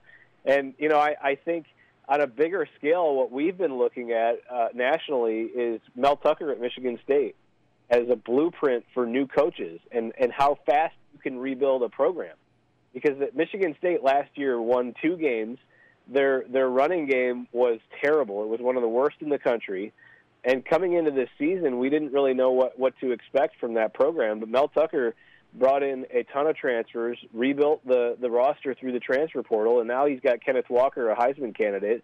They're undefeated. They're ranked in the top 5 nationally, and he turned that program around in 1 year. So that doesn't help new coaches like Clay Helton there or whoever gets hired at new places, because there's evidence that you can now use that transfer portal to turn the program around quicker than you used to be able to because of how many players are in the transfer portal and the type of talent that's in the transfer portal. I think it's almost a necessity for new coaches now to go in and try to get as many guys that fit their system and that can help rebuild the roster and reshape the roster the way that they want it to. Tom Van Haren joining us here on 3 and Out. And Tom, we get the first playoff rankings tonight. Where do you expect the intrigue to start here this evening? Obviously, in this state, everybody that's watched Georgia play expect them to be number 1 without much question. Where does the intrigue start for you with this first ranking? Yeah, Cincinnati's undefeated. I think they're probably going to – I think they're safe. Alabama, Oklahoma, Michigan State, and Ohio State. I think that's the main group that I'm really watching to see what happens in this first ranking, in this first group, because Oklahoma's got 9 wins. They're undefeated. Michigan State just beat a top 5 team, and they're undefeated. Ohio State has 1 loss to Oregon that was in the beginning of the season, but now they look like a different team than they did in the beginning of the season. So I think that group is probably where the most intrigue comes from and where I want to see how the committee ranks those teams, because I think this first ranking a lot of times can shape what happens further down the line. And Alabama especially has got to be watching Oklahoma and Michigan State, because they're sitting there with 1 loss, probably going to make it to the SEC championship game, probably have to play. That game's going to be important. But if you look at Michigan State and Ohio State, the schedule that remains for both of those teams, there is a chance that those two could cannibalize each other, or at least other teams in the Big Ten could cannibalize each other and create another loss for one of them. So I think there's so much that could happen down the road that Alabama is probably watching that group to see where they're ranked initially, because it could impact them later on in the season. With Cincinnati, Tom, is this kind of a broader litmus test in that you have a G5 program, you have a program that has a win at Notre Dame, top 10 Notre Dame. If they're ranked in the playoff poll in the top 4 and stay there, does it prove that, hey, if you have a big non-conference win to go along with a undefeated record, you can, with the current model, play for a national championship?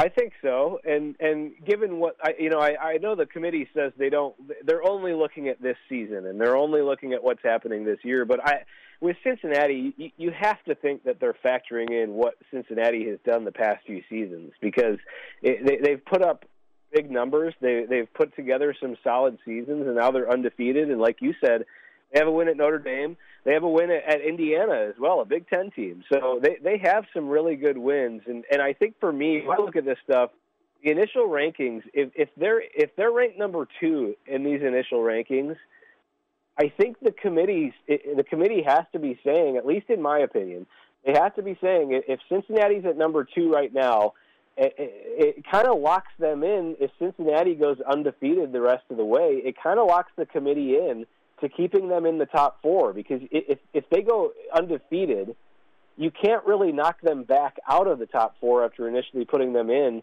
this group, right? Because they hadn't done anything wrong. They've won out in the schedule. So if they're number 2, I think that bodes well for Cincinnati for the final rankings to say, hey, you guys deserve it. You're undefeated and you're in. I think you make a great point when you talk about Cincinnati being ranked number 2 and they just trust in what they've done this season. But don't we still got to see it to believe it? Because the thing about the college football playoffs is you got the usual suspects of the Georgias, of the Alabamas, and then you're going to have, the Oklahomas and Ohio States get a chance to potentially play themselves in. But doesn't Cincinnati really represent the part of college football that the college football playoff committee is supposed to be looking out for? Because they always going to have it harder because they don't got the national intrigue, and they got to play teams like Notre Dame to even get any type of attention. Yeah, I mean, I think everybody, at least the fans want. It seems like this year, especially more than ever, the fans want more parity, right? We've seen the same four teams every single year. It's been Alabama, it's been Clemson, it's Ohio State, Georgia's been in there, Oklahoma's been in there, and I think for college football fans, it's nice to see somebody else having a shot. I mean, and even some of these Big Ten teams, Michigan State. I think that's what a lot of college football fans want to see. Now, what you're saying, the national attention and the national audience, is that going to bring the most money to the college football playoff? Probably not. But we've seen so much chaos this year that I don't know about you guys, but I've had a ton of fun watching this season because we've seen so many ranked losses. We've seen so many games where we've gone into them, this Michigan State game this past weekend, we've gone into these games saying, I don't know who's going to win this game. I have no idea what's going to happen in this game. And we watch and find out. I've had a blast watching it, and quite frankly, seeing Cincinnati, if they come out at number 2 in this rankings, I think it's a good thing for the sport, and I think the fans are probably going to think the same way. Tom Van Haren joining us here on 3 and Out, and we talk about resumes. Tom, who's a team that you feel is going to be on the outside of that top 4 that has the best chance to play themselves in? Yeah, I mentioned Ohio State before with that one loss to Oregon. I think they're probably on the outside right now. And like I said before, I think it's a different team than we saw in the beginning of the season than that loss at Oregon. If Oregon and Ohio State were to play right now, I think Ohio State wins. The offense out at quarterback has become more comfortable. They're putting up ridiculous numbers on offense, but most importantly, the defense is getting better. They had struggles early on in the season, and that defense is getting better. I still think, if you were to make me choose, I still think Ohio State probably wins the Big Ten. So that conference especially, there is so much left in these next 4 games that could happen, and I think Ohio State is probably the one, maybe on the outside right now, but they've got a chance to play their way in. Assuming we see Georgia at number 1, would it be a foregone conclusion that if Georgia were to win out in the regular season and, let's say, lose to Alabama in the SEC championship game, that they would still maintain a spot in the top 4 in that scenario and advance to the playoff? Yeah, I think so. Given what I just mentioned, that there's so much chaos this year, that we've seen so many losses among ranked teams, because if you go down the list right now in the AP poll, Georgia's undefeated, Cincinnati's undefeated, but then you've got Alabama has 1 loss, Ohio State, Oregon, Notre Dame, Michigan, Oklahoma State, they all have 1 loss. There's really, within the top 10, I think there's only 4 or 5 teams that are undefeated right now. So a loss of that caliber to a team like Alabama that late in the season, going through what Georgia has already gone through, I think they still make it in. I mean, even sticking with all the teams that's already got losses, a team like Wake Forest is not going to benefit from a down ACC this year. But how crazy do you think this month of November could be if some of these teams at the top start losing? Yeah, it could get wild. It could get real wild. Like I said, the Big Ten, I think, is the I know I keep focusing on them, but I think that's the one that could be the craziest, because Ohio State, Michigan have to play. Ohio State and Michigan State have to play. Penn State and Michigan have to play. Some of the best teams in the conference in these next 4 are going to play each other, and that we could see multiple losses for some of these teams that could knock them out of the playoff picture altogether. And then, like you guys mentioned, with Georgia and Alabama, if they play in the SEC championship game and Georgia wins that game, now Alabama's got 2 conference losses. They have 2 losses. What happens to them? Are they out altogether? I think there's just a ton that is still left that we could see happen that could shake things up, and we don't really know what the final result's going to look like, which, again, I think is a good thing for the sport. Tom Van Haren, our guest here on 3 and Out. Tom, we appreciate the time. Thanks so much. Yeah, thanks for having me. See ya. Appreciate it, and we'll see what the committee does with that first playoff ranking when it comes out here a little bit later tonight. And BJ, Ben and I talked about this yesterday on the show, and Tom talked about Cincinnati possibly being there at number 2. I actually think, for the reasons Tom said, Cincinnati's not going to be number 2. I actually had them down at 3. Easier to slide them out as the weeks go on than to put them at number 2. And I tend to agree with Ben. I'll believe it with a non-P5 school when I see it. If there's an opportunity to slide Cincinnati out, I think they will, and come up with some excuse of, well, they're playing better competition last 2-3 weeks of the season than Cincinnati is, and thusly they jumped over a team that hasn't lost games. I just don't think if they win out, they're going to make it. Maybe I'll be proven wrong, but I don't believe it yet. To Tom's point, though, if Cincinnati comes in at number 2 tonight, that's a really hard explanation to come up with. If they're at 2, keep winning, go undefeated, and then you move them out of the top 4, I don't know how you explain that if that happens. I'm just saying, BJ, I mean, I always go back to, last year, it was Coastal Carolina. This year it's Cincinnati. All they can control is their resumes, and we start trying to put too much on these outliers to say, who do they play and how do they play them?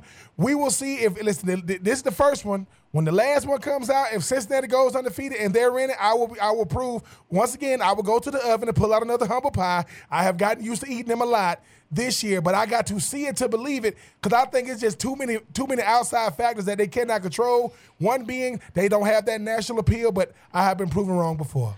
We've got more to come here on 3 and Out on this Tuesday afternoon. Game 6 coming up tonight. What do we expect to see out of Max Fried?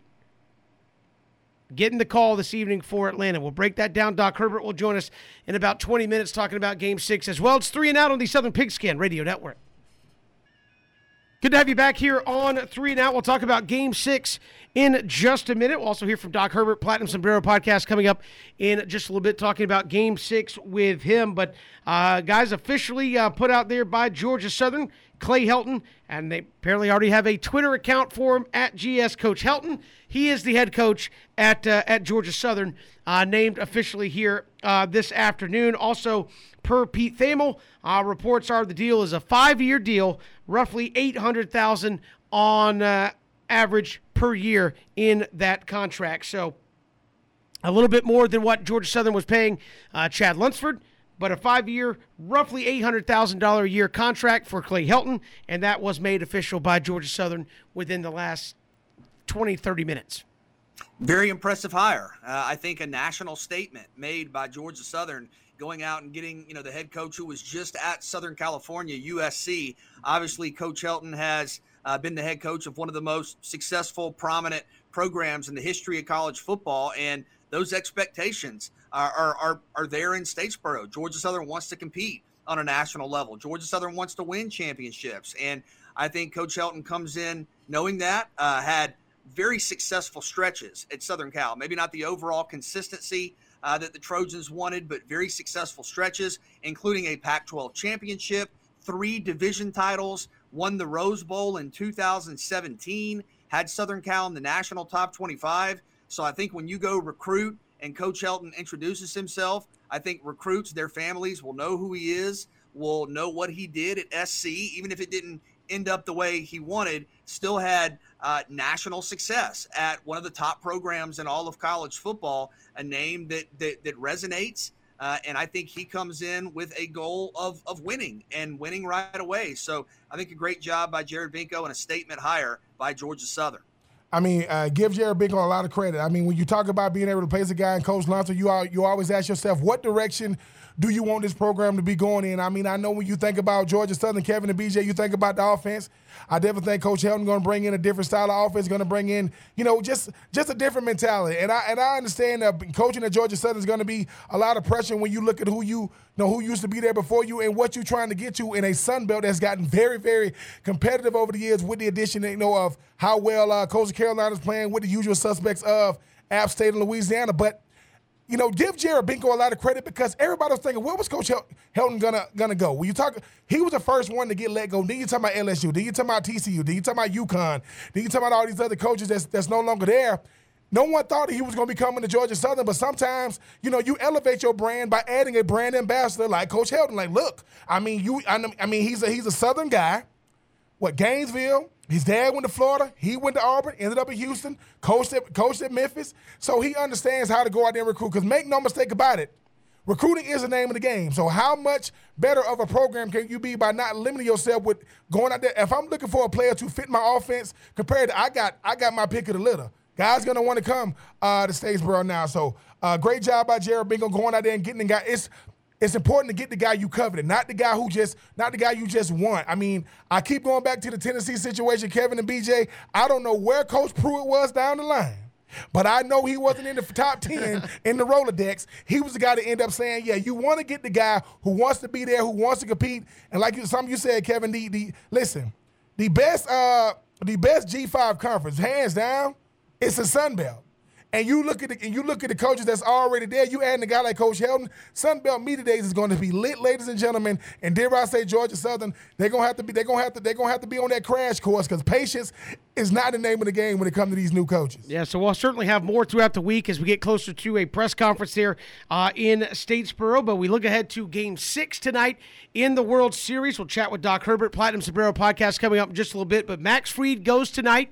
Ozzie Albies has been dropped down in the lineup to 7th in the order. You've got Soler in the 2 spot, Freddie Freeman behind him, Austin Riley. But it starts there on the mound. Last time out, Max Fried went 5 innings, 7 hits, 6 earned runs. That was nearly a week ago. That was last Wednesday. So he's had a lot of time off to think, readjust, get himself back. What are your expectations, BJ and Ben, for Max Fried tonight in Game 6?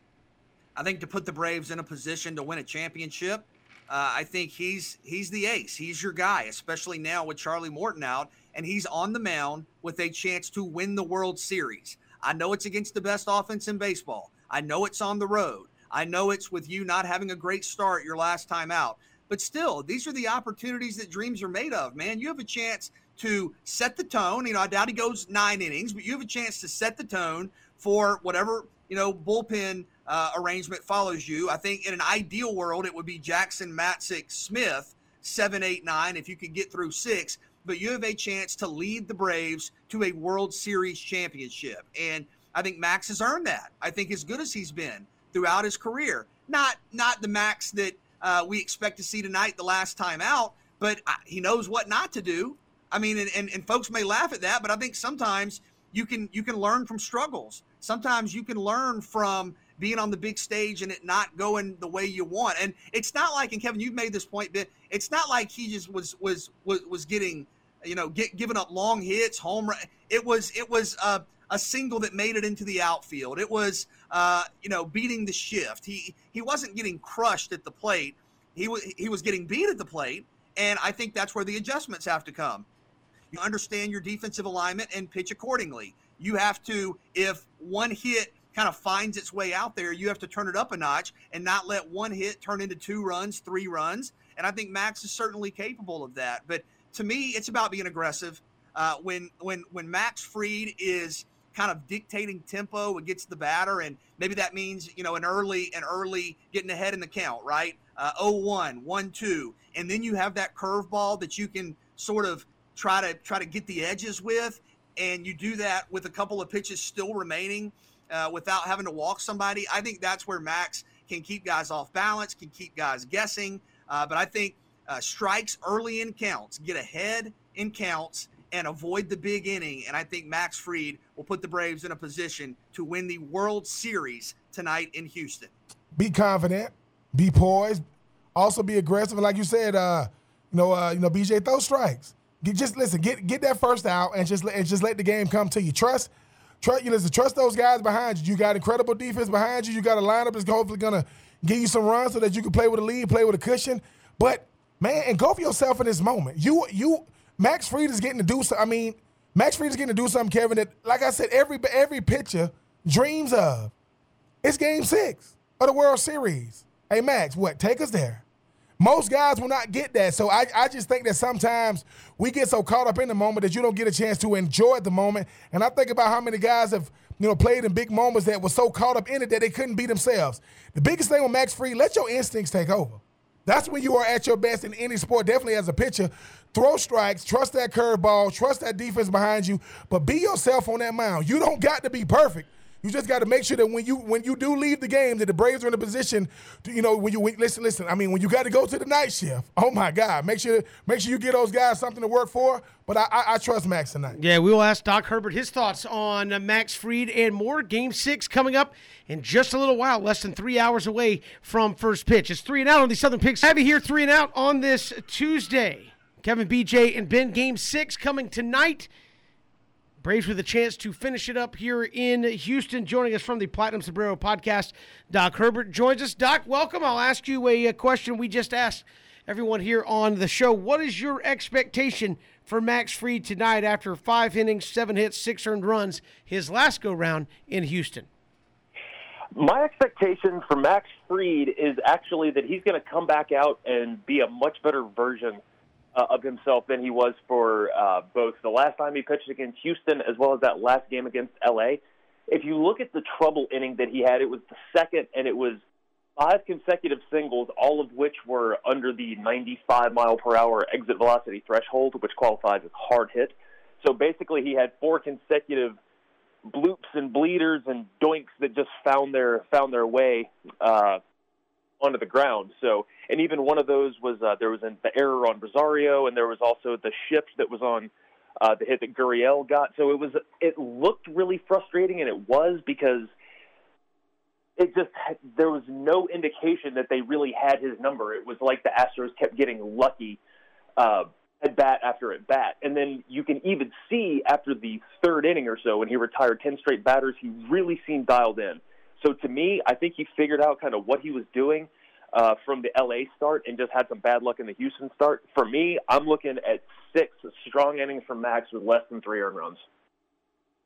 You go back to Game 5, and early on you get the grand slam from Adam Duvall, and I think a lot of people in Braves country looked around and said, okay, we now have a 4-run lead. In the game prior, Houston barely got a hit. You almost had a complete team no hitter, and then Houston outscores you 9-1 to finish up Game 5. Now you're back in Houston. Do you believe that momentum carries over game to game, or in a series like this, does it kind of reset every time you start over and play a new game?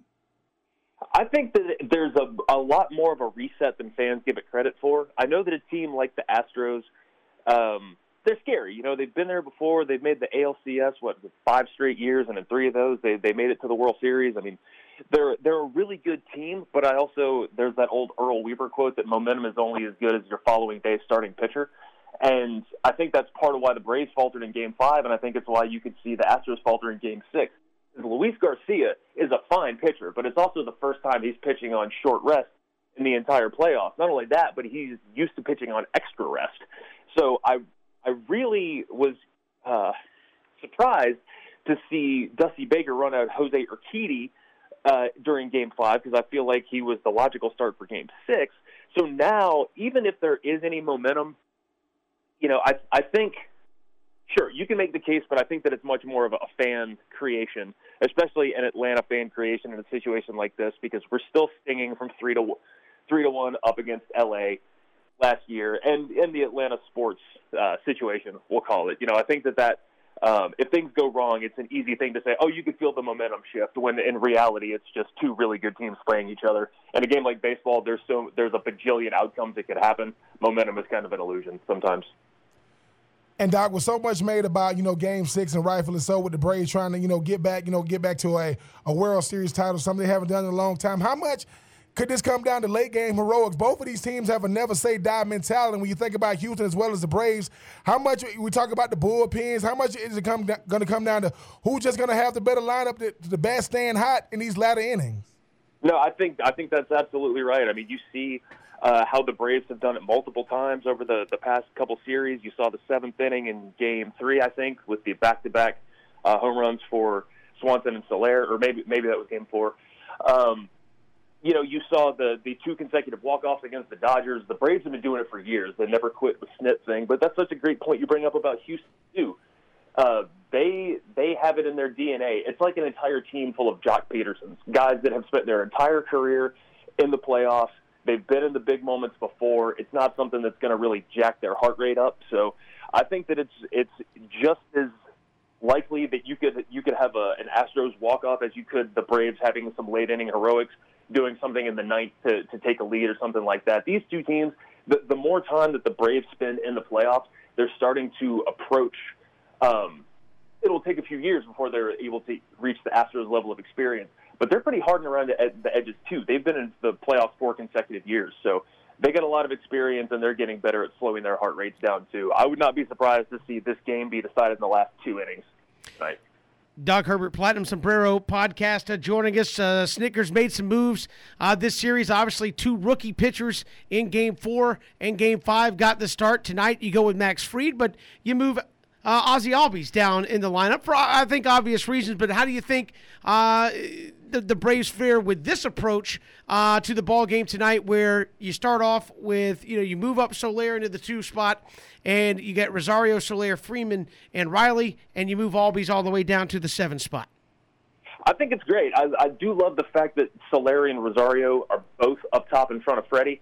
They've both been really good on base guys, and somebody like Freddie, that when he's got guys on, he's one of the best in the game. So that sets you up really strong, 1, 2, 3, and Austin Riley's resurgence this year. The 1 through 4 is just rock solid. With Ozzie moving him down, you had to do it, but it could be similar to what you saw with Bregman the other night. It's just that reset of, okay, we're going to pull you out of this. We're going to completely change the architecture right here. And it can just be like a soft reset. So now, he's between Jock and d'Arnaud. I think that's really good. So it takes the pressure off of him. He gets less at bats. And also it kind of gives him a chance to kind of set the table for the bottom of the lineup. d'Arnaud has had some big moments in this series. And even though the results haven't always been there, Dansby, who's hitting 9th, has really hit the ball hard this series, and he had that miraculous moment the other night. So I love it. I love the positioning, and it had to happen. Who is the one guy Atlanta can't let beat them tonight? If it is a close game, comes down to the final innings, who do you have to avoid, so to speak, in that Houston lineup? Believe it or not, it's Alex Bregman for me, because he struggled so much. He was such a stalwart in the playoffs for years, and similar to Ozzie, he was batting 3rd, could not hit, moved down the lineup, identified a couple things that were really he was struggling with. You saw immediate results out of him the other night, and so if you look at his playoff line, he's probably hitting 176 or something, and he's the most dangerous guy on that field because now he's hungry and he's looking to prove it. So yeah, I want nothing to do with Bregman right now. Had their moments throughout this World Series. Rosario, Dansby Swanson, Soler. Is this a game just tailor-made for Freddie Freeman? You already know what he's going to give you at first base, but is it time for Freddie Freeman to show the world, if he hasn't already done it, that he's built for this moment? Ooh, God, what a question. He kind of had that seminal playoff moment against the Brewers, that not quite walk-off against Hader to clinch that series. So, he's got it in the blood. And he's still hitting well. This postseason, he has consistently, with that 8 at-bat stretch at the beginning of the NLCS notwithstanding, he has hit exactly like Freddie Freeman does. He's hitting over 300 with adequate power, and he's driving in runs left and right. So, yeah, do we go ahead and say that Freddie's gonna hit the go-ahead hit in the 9th inning tonight? Might as well. Why not? Be the hero, right? There we go. It seems like in the World Series sometimes you get the random heroes out there, and I believe everybody but Albies and Riley and Jock Peterson, from the guys that play pretty much regularly, have hit a home run in this series. But you mentioned the pitching and getting to the back end of that bullpen, and what's now been dubbed the night shift has been so good. That's got to be the formula, right? Just get me to turn it over to Jackson Maxick and Will Smith, and if you get beat at that point, you get beat. They've been so good. Yeah, and the good news is, and I know this is Atlanta sports, so this is not exactly a consolation. There is a little bit of wiggle room today. The Astros have to be perfect. We do not necessarily have to be perfect. So if things don't go well today, then there is always tomorrow. But yeah, that's the formula. You hope for 6 from Max. You get 1 inning out of Jackson, 1 out of Maxick, 1 out of Smith. Maybe if you pitch Minter, you saw how good he was in Game 1, and he really struggled night before last. If you're seeing like the Jesse Chavez tier of reliever, things have probably gone wrong tonight. So yeah, I think the goal is you can knock this out with 4 pitchers: Fried, Jackson, Maxick, and Smith, and hopefully the last pitch of the night that Will Smith throws is going to be a lot of celebrating by the Braves after that. Just how unbelievable is this? I know there's a lot of kind of rising angst just because of what happened in Game 5, but you have two games. If the Braves win one, they're World Series champions, obviously. Ronald Acuna's injury, I think most of us looked around and said there's no way. There's just no way they can make a run. And yet here the team is on the verge of beating kind of the modern standards, so to speak. Just how incredible has this season and this run, the second half especially, been to this point? Sometimes it does seem like there are just bigger things at play. And, when Phil Niekro died and Don Sutton died, it was like, man, those are really big losses, and they are. But when Hank Aaron died, it was like, all right, there's going to be a real, almost unspoken initiative to do this for Hank, And it was so hard to see during the season. And especially, with all of just the little injuries, like Ozuna before that thing happened, and then d'Arnaud with his thumb, and then Noah breaking his hand, and we had a million injuries, and it looked like things were just going sideways, and then Acuna got hurt. Ironically, Braves won that game, and that day they were 44-44, which, the importance of the number 44, and then they went on that absolutely tremendous run, and with relative ease they have made this run. Now, I am not a religious person. I am not trying to say that Hank Aaron is like the puppet master in heaven right now, but I'm telling you, you could not script this any better in any other year. You know what I mean? Like, for me, there is something that is much deeper at play than just the Braves playing baseball right now. So, I don't know. Me, I look at it, and the season has been, especially since the trade deadline, the season has been so amazing over the past 3 months that you can almost make the case that even if they were to blow the 3-1 lead, then the season was still a success. And that really says a lot right there. So what an unbelievable run by this team. I don't know what's going to happen. I have a good feeling about what's going to happen, but just how strange that of all of the years, it wouldn't have been 2020, the Marcell Ozuna team, wouldn't have been 2019, the Josh Donaldson team, wouldn't have been any of those. It had to be the team where we had Pablo Sandoval and Nate Jones and all of these guys on the opening day roster. Just baseball is the greatest for this very reason. Yeah, it's amazing, and the Braves will try to close out tonight. And I'm with you, Doc. Feel confident about where the Braves sit at this point in Houston. We appreciate the time. Thanks so much. Yes, sir. We'll talk soon. Thank you. Doc Herbert, Platinum Sombrero Podcast, our guest here on 3 and Out. We'll come back, get you ready for Game 6 coming your way. We'll have coverage starting at 7 p.m. It's 3 and Out on the Southern Pigskin Radio Network. Game 6 coming up tonight. 7 o'clock, we'll have pregame coverage, first pitch just after 8 o'clock. Maybe this time tomorrow we're talking about a Braves World Series, or we'll be talking about Game 7. Either way, a lot of excitement there around the Braves. Final kind of heat check with you guys. How you feeling? I feel confident in what the Braves have. Go out and play well, bats. You're sending what you have, your best two guys to start the next couple of nights, and the guys that matter should be well rested in the back end of that bullpen. I feel good because you feel good. I don't feel good like with my own kind of thoughts about the game and momentum and all this and that, but because you feel good, I feel good. Let's get it done. We don't need a Game 7. Game 7, nope.